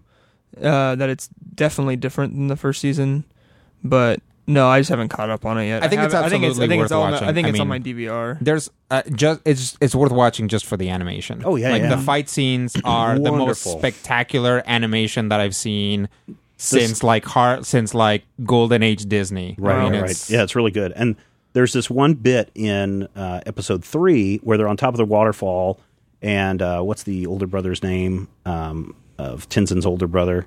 Oh, Boomy. Boomy. He's like, hey, let's just jump down here, and he's jumping, and they're like, oh no, you'll slip. Let's walk. And they're like, come on, you're two benders. You guys should be able to handle this. And this moment where Tenzin's using his air bending to descend, and the sister's using her water bending to descend is just. I'm watching that scene. I was like, for that one shot. This is beautifully executed. Oh, yeah. And from that animation standpoint, Zach, this is a good show to look for animation. This isn't a 12 frame a second piece of Flintstones crap. I mean, this is good stuff. I mean, I was way behind on Korra last year. Like I don't think I started watching until it was over. So I played catch up on that. So I'll probably end up doing the same thing for this season. Yeah, that's okay how many too. episodes is it? 8 or 10? This season's actually going to be like 20 long, episodes. yeah. Oh, is it? Yeah, because when they got renewed, they actually renewed them for a full-on season. So it's like 22, I think. Yeah. I want to say. Oh, okay, Yeah, cool. so I want to see him play through all the books. The first season was, I think, 13 or less. Yeah, it was, Something like it was that. pretty small. Do you think they'll go four They'll probably books? go all- You think 4 books like they did with Aang? I think they will. If this season holds up, then yeah, they will. So, Matthew, you've been watching Korra? Oh, no, I've never seen an episode of Korra. Oh, man, you should watch it. The animation is wonderful. It's beautiful. Not that 12 I frame. didn't watch second Avatar graphic until stuff. all 3 episodes were in the can, and then I watched them all at once. Yeah. Well, I would definitely, if you want to sit down and watch the first season of Avatar, the Legend of Korra. Yeah. Korra, just that first season was better than almost anything I saw from Aang. Like, Aang was good, but I love that. Aang, I think Avatar: The Last Airbender is a very different story. Yeah. Like it's a little journey story about 3 friends, and Legend of Korra is kind of like a smash World you in the building. face, like Epic, deep character development stuff. Not saying that Aang didn't have character development. No, it had tons of characters. Yeah. But it basically developed for it. Avatar: The Last Airbender developed 4 characters over like 3 seasons. Mm-hmm. Legend of Korra tries very hard to develop 10 characters in the span 4 of episodes. of 4 episodes. All right, there you go for that. Let us take a listen to Andreas and a thought he had after our most recent episode of The Killing Joke. Hello, Major Spoilers. This is Andreas calling from the far side of the world. This week to thank you for an excellent Killing Joke episode. This was very interesting to me, as it is one of the first episodes in years where I haven't completely agreed with everything Matthew says. Sorry. You talked a little about the camera. Is there a camera in the Killing Joke or isn't there a camera? Well, in more occasions than one, you see actually lens flares, and in one of the Joker's flashbacks, there's actually a little lens fly. So I think it's pretty obvious that the Killing Joke is told through a camera. Another interesting thing my wife pointed out to me the other day is that the first 3 panels are almost a complete mirroring of the last 3 panels. So there's a lot of talk about. There's a lot to talk about. Sorry. Yeah, that's all for this week. And see you soon. I guess I had not looked. Did you guys go back and look to see about the this lens flare and how the first 3 panels of the book mirror the last 3 panels of the book, and how there seems to be some kind of a lens thing going on throughout the book in the flashbacks? Yeah, and it's definitely something that you could put in there. You can see. I felt like it was very evocative of Watchmen. Actually, how the cover is the first panel, and then the second panel goes directly. And I felt like it was kind of like that because, I think in the 25th anniversary version they had like that first panel blown up inside the cover, and then it kind of goes from there on in. What I found interesting is a lot of the comments that we had after that episode of people were like, "Oh, that's just Grant Morrison pulling his Grant Morrison crap to do whatever crap that Grant Morrison does." Blah blah blah blah blah. But what I found interesting was that Rodrigo's first take of A Killing Joke years ago was your interpretation that Batman killed the Joker. No, I hadn't read it years ago. Oh, this okay, was the first time I actually read it, and I was like, "Oh yeah, Batman totally kills the Joker." But did you go into that knowing the Grant Morrison? No. Oh, okay. No, I don't read comic book websites. As an old dude, Morrison isn't the first person to espouse that theory. I mean, I've heard that as late as going all the way back to the 90s when the book came out. But I think Morrison saying it is something that people feel carries weight, as though Morrison, being a professional creator, somehow has a secret window into the mind of Alan Moore that, we peons on the floor don't necessarily. Because I can't recall ever having, a high-profile creator espousing that particular view. But I've heard it before, usually from schmucks. It's usually the same schmucks who tell me that Batman is perfect because, he's just a guy. He doesn't have any superpowers. But he can totally kill Galactus. I think so. I forget who just recently was kind of saying, yeah, you really can't say that Batman's just a guy anymore because he has come back from the dead and journeyed through time and done all these things that a normal person couldn't do. So therefore, Batman is no longer human, but he is maybe not the same. He is a superhero in the terms that Wonder Woman and Superman are superheroes. He's no longer your average man. Billionaire genius ninja, and has been since the 40s. He's never been just an average man. And if you go back to those books in the 40s and 50s, the point is not that he's just an average man. It's that he's a paragon. He's a two-fisted, virtuous, ultra, super awesome guy that even though he's a vigilante, the police love him because he's so straight up and, he's working on the side of right and goodness, and he also has billions of dollars in his pocket. Batman has never been anything less than a superhero as far as I'm concerned. But that doesn't mean he's bad. I think the only people who says Batman's bad? The only people that really hurt are the people who only like 1980s rappers. Oh, I don't know. I thought that Batman: The Dark Knight was pretty awful. I watched part of the Dark. What's the movie with Bane? Oh, that's The Dark Knight Rises. Dark Knight Rises. I watched about 30 minutes of The Dark Knight Rises last night in Spanish because, oh my God, the actress voicing Catwoman her voice was like liquid silk. And I was just listening to this, and I got enough context to get arrested. But it was fascinating to watch this movie and to hear, that voice coming out of that actress. And I'm just like, wow. To Spanish-speaking people who watch this cut of the movie, I wonder if it's so much better and so much more awesome because of the beautiful Catwoman voice coming out of that woman's mouth. It's a totally different experience. It probably is. Yeah. I liked it. Dark Knight Rises is not the best of the three films. Batman Begins, I was like, you know what? I'm going to watch all three of these movies over the course of 3 nights and just bang through them again. Got halfway through Batman Begins, I'm like, you know what? This version is not very good either. And I think when you go back and look at just The Dark Knight with Heath Ledger in it, that's a really good Batman movie because it doesn't focus as much on Batman as it does with people trying to cope with this crazy, insane terrorist doing things to everybody in the city. Normal people, mobsters, et cetera, et cetera, et cetera. So. And notice none of those movies have an infallible Batman who is always 4 steps ahead. True. They have a very human character. And he makes decisions that people still hate. When you get to the end and people are like, why would he do that? Why would he leave? Spoilers. I like that decision because I think that is a decision made by Bruce Wayne. But then I've always hated the argument that Bruce Wayne is just a mask for the real man, which is Batman.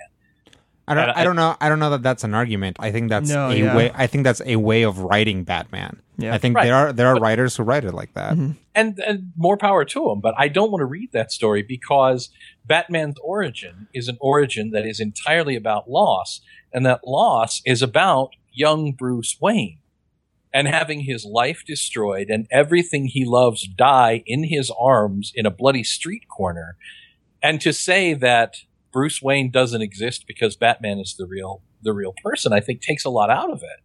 It makes Batman, even more superhuman. It takes him away from all human emotion, from human responses, and it makes him into a machine, which I think kind of undermines the whole point of Batman, which is to try and protect other people from having to go through the loss that Bruce went through.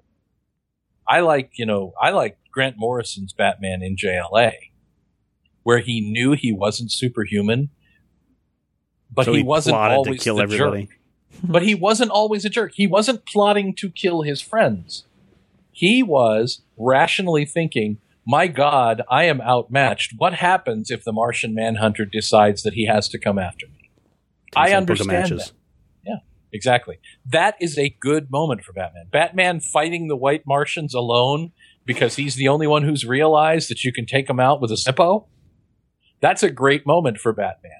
And it makes him look really good and really strong, even alongside the other heroes. But it does reinforce the fact that Batman is a superhero in a lot of ways. In many ways, the quintessential superhero. Got an email here from Derek who says, "Hey guys, I have a few questions I've been mulling over for a while. First, while I know you all tend to review single issues and save trades for the big talks, what are your general buying habits on trades versus regular issues? I was a trade guy but switched to single issues for a while. I'm going back to trades to save money and space." I still buy a lot of single issues. And maybe I should rephrase that. I buy probably on average 5 or 6 singles a week, which is down quite a bit from when I used to buy like 25 singles a week. Right. Yeah. And because we get some review copies in, generally if I like a series now, I'm buying the trade. I'll buy a Comixology version of it, but if I want something on the shelf, I'll buy a trade of it. So very few physical single issues, more digital issues, and then trade if I want something to last on the shelf years from now. I usually buy trades of things that I can't afford. Okay. Like you go back and your Flash. Yeah. Yeah. Or the one that got me was I've been trying for years to put together Steve Englehart's run on Avengers that featured the debut of Hellcat and the Squadron Supreme. And those are, late 70s Bronze Age books. If I want a decent copy, we're talking $9, $12 a pop. Yep. I got the trade of that because A, they're easier to find. You buy the trade, you get them all. And B, if I spend $12 a pop on a 15-issue run of books, I'm down 3 large. I don't make that kind of money. I mean, come on, I'm broke most of the time. Mm-hmm. But there are also things like if you actually go back and look really closely at some of the hero histories of the Legion, there is no way in hell that if I owned a copy of Legion of Superheroes or of Adventure Comics 247, that I would be dragging that thing out and scanning it. You're talking about the single issues.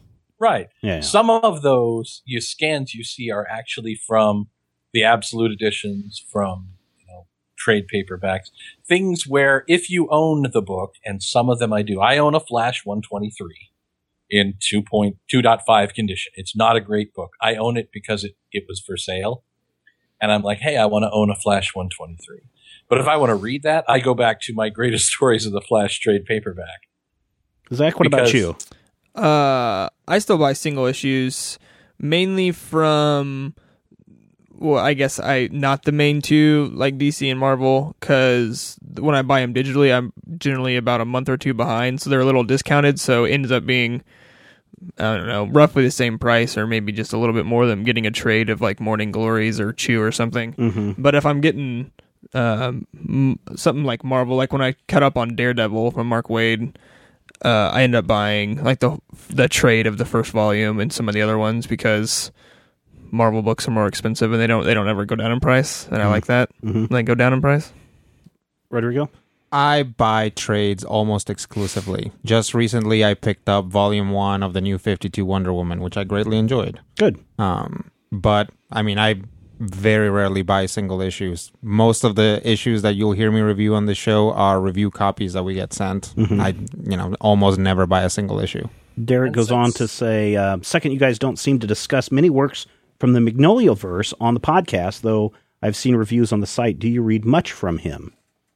Rodrigo, would you like to answer that? Oh, sure. I like Hellboy. I'm way behind on BPRD. I'm actually way behind on Hellboy as well. Yeah.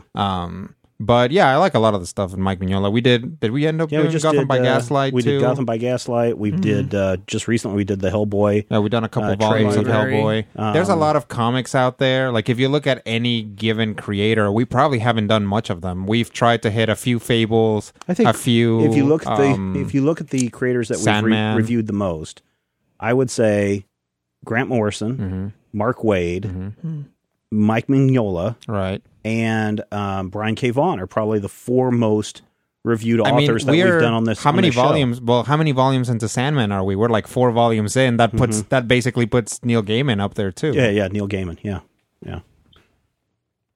So yeah, I think we read a lot of Mignola. All things stuff. considered, given how many books we review, we actually read a lot of Mike Mignola. It doesn't seem like it, but we do. Lastly, here's a question. With all the damage and crime in Gotham City, this is why I went to this email. So we were just talking about Batman and how terrible Gotham is.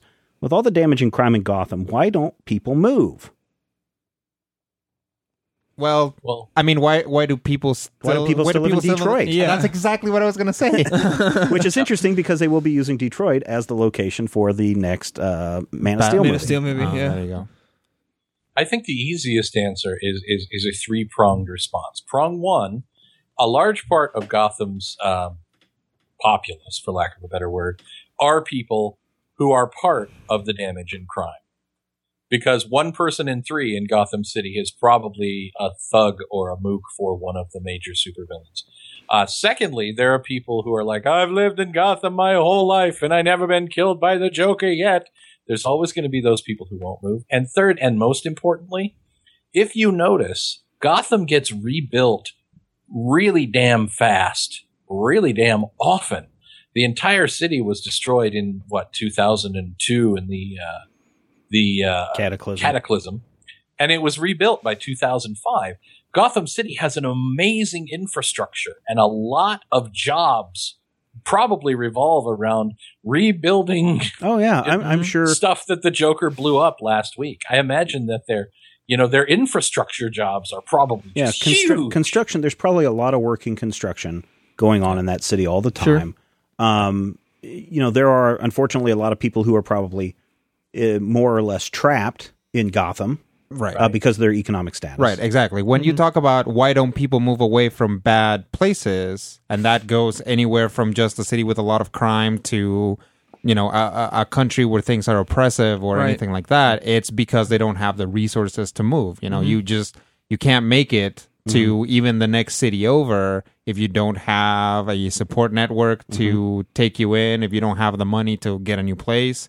If you have a place where you can, if you have a place where you can hang your hat right now, it's better than just launching yourself into the unknown. I mean, that's literally how it happens in the real world. So it makes a lot of sense that people wouldn't move out of Gotham. Right. And so the other question then is, why do people live in New York? New York's got crime, right? Now, granted, they don't have crazy, insane people. Yeah, they don't have criminal masterminds. Doing well, they probably do, right?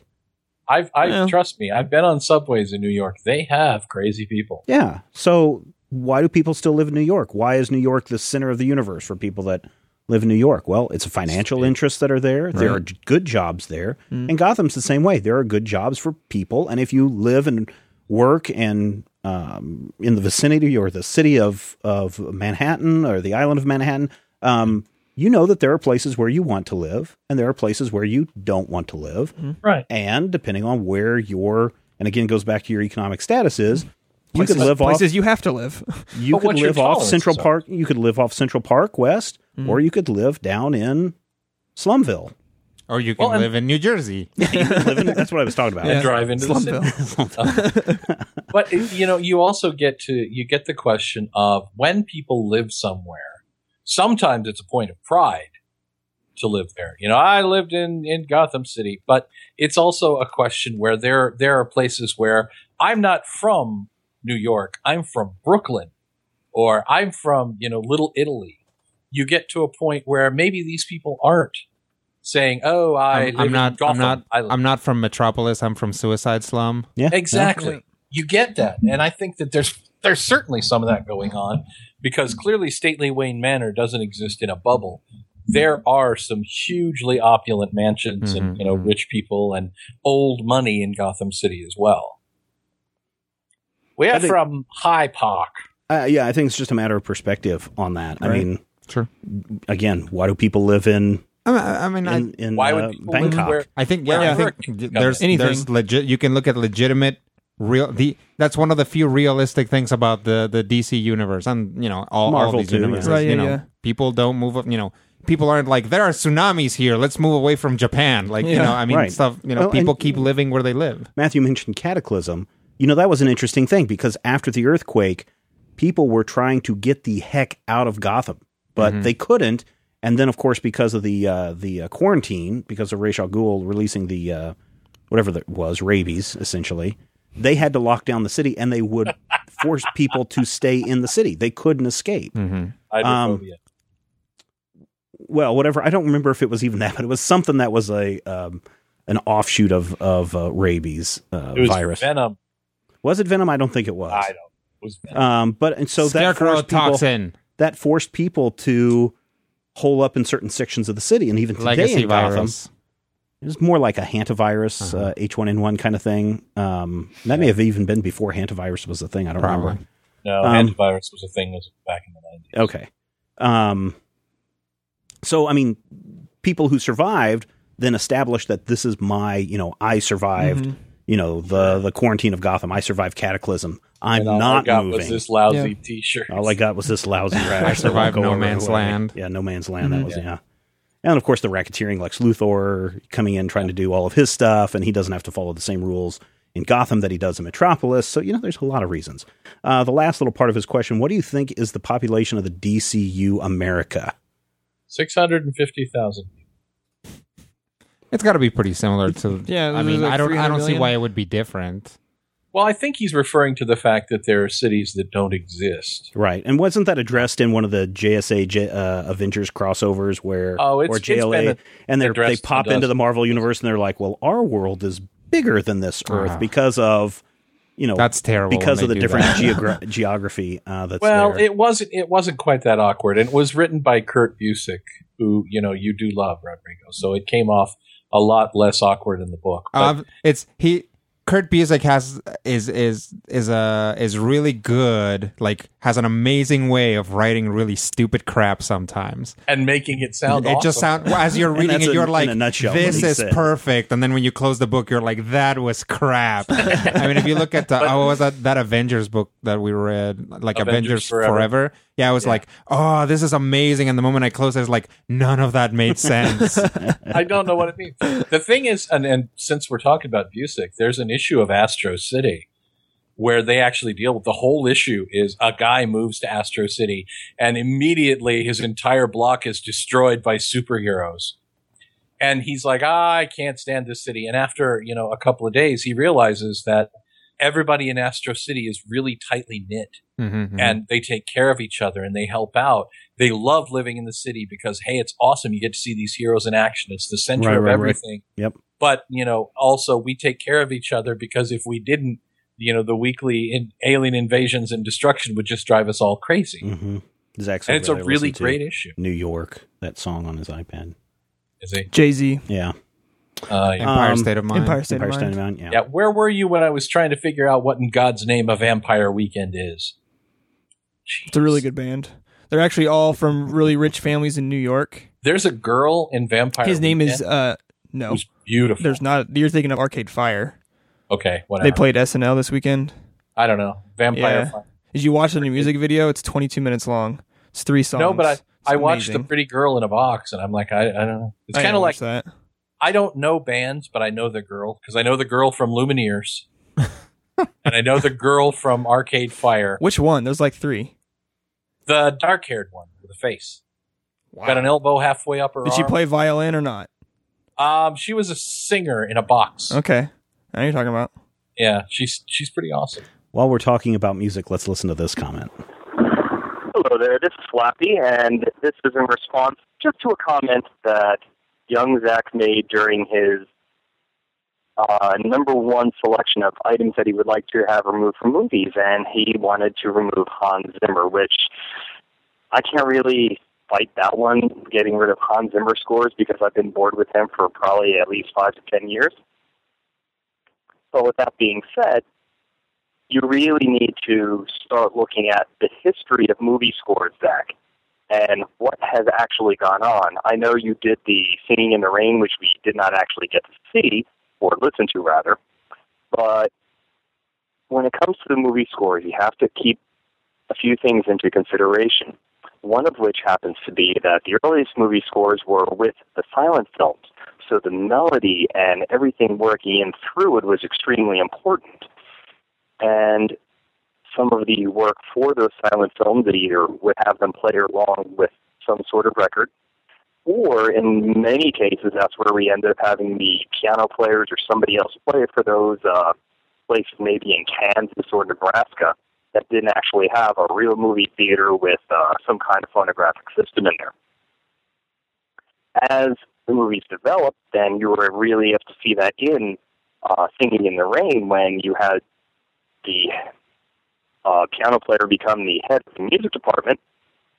Then that is when you really saw the birth of the composers and the real film composers coming in. You had these guys fleeing Germany during the 1930s who were afraid of the Nazis coming in. When they came, like Max Steiner, Wolfgang Korngold, these guys went right to Hollywood, and they were creating these beautiful, highly textured scores with multiple levels, items that could easily be performed in a symphonic hall. And then as time went on, you did see a little bit of a decline as musical tastes changed. You had a little bit more of a jazz influence through the 1950s, and as the 60s came on, the jazz changed, but you still had always some of that background scoring going on continually of great length.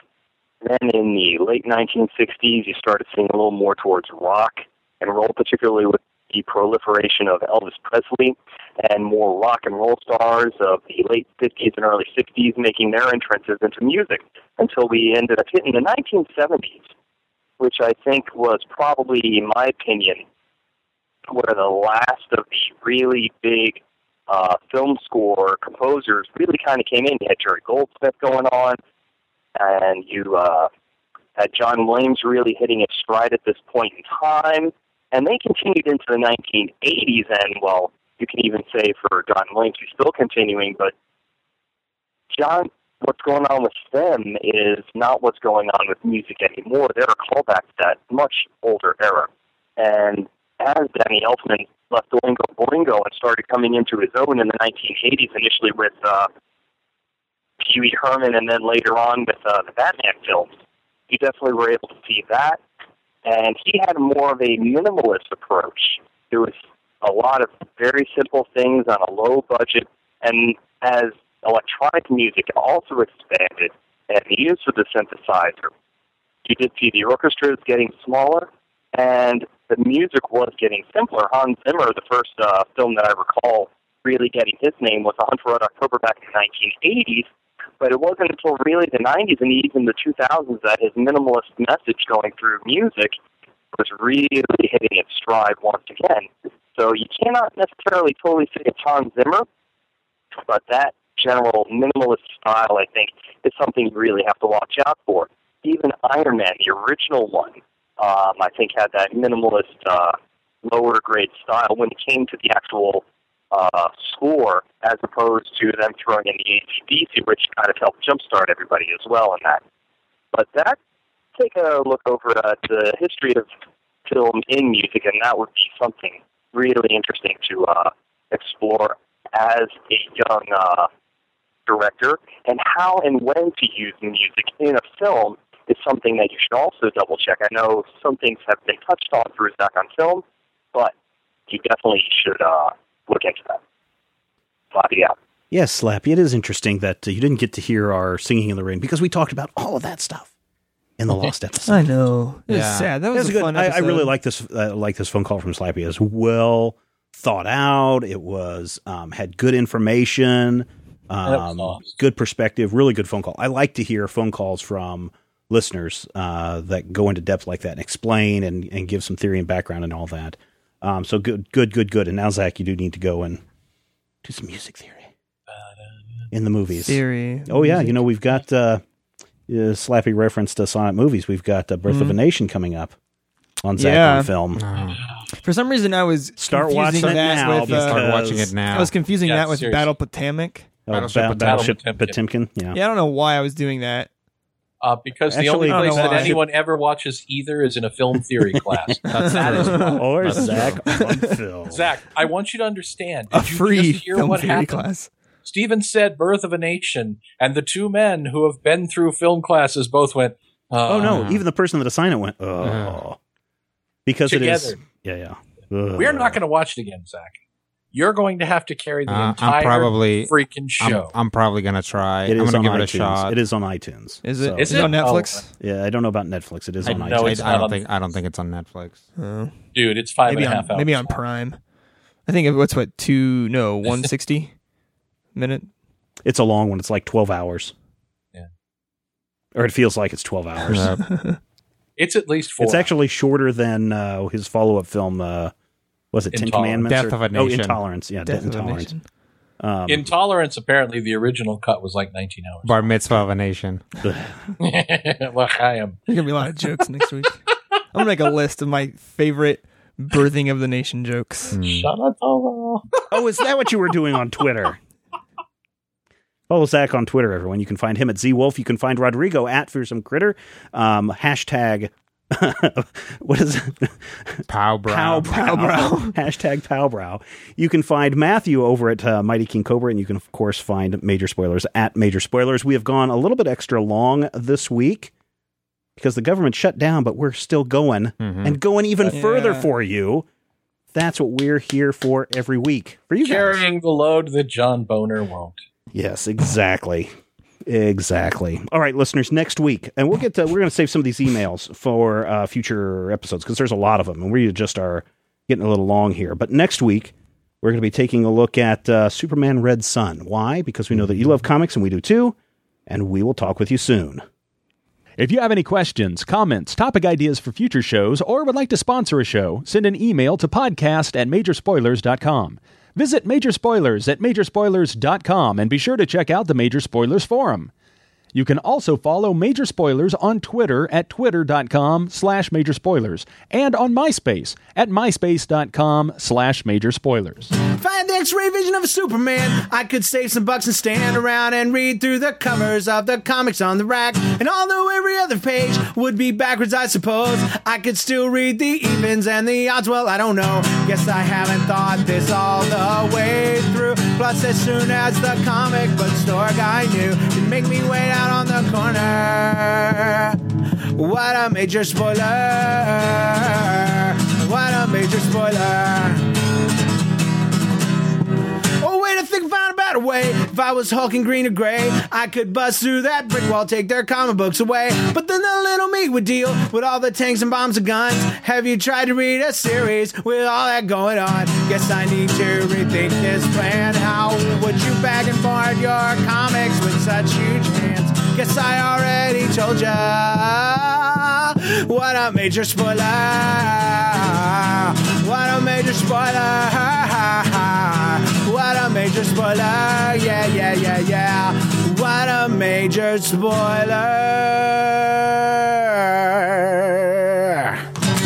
Major Spoilers is copyright 2013.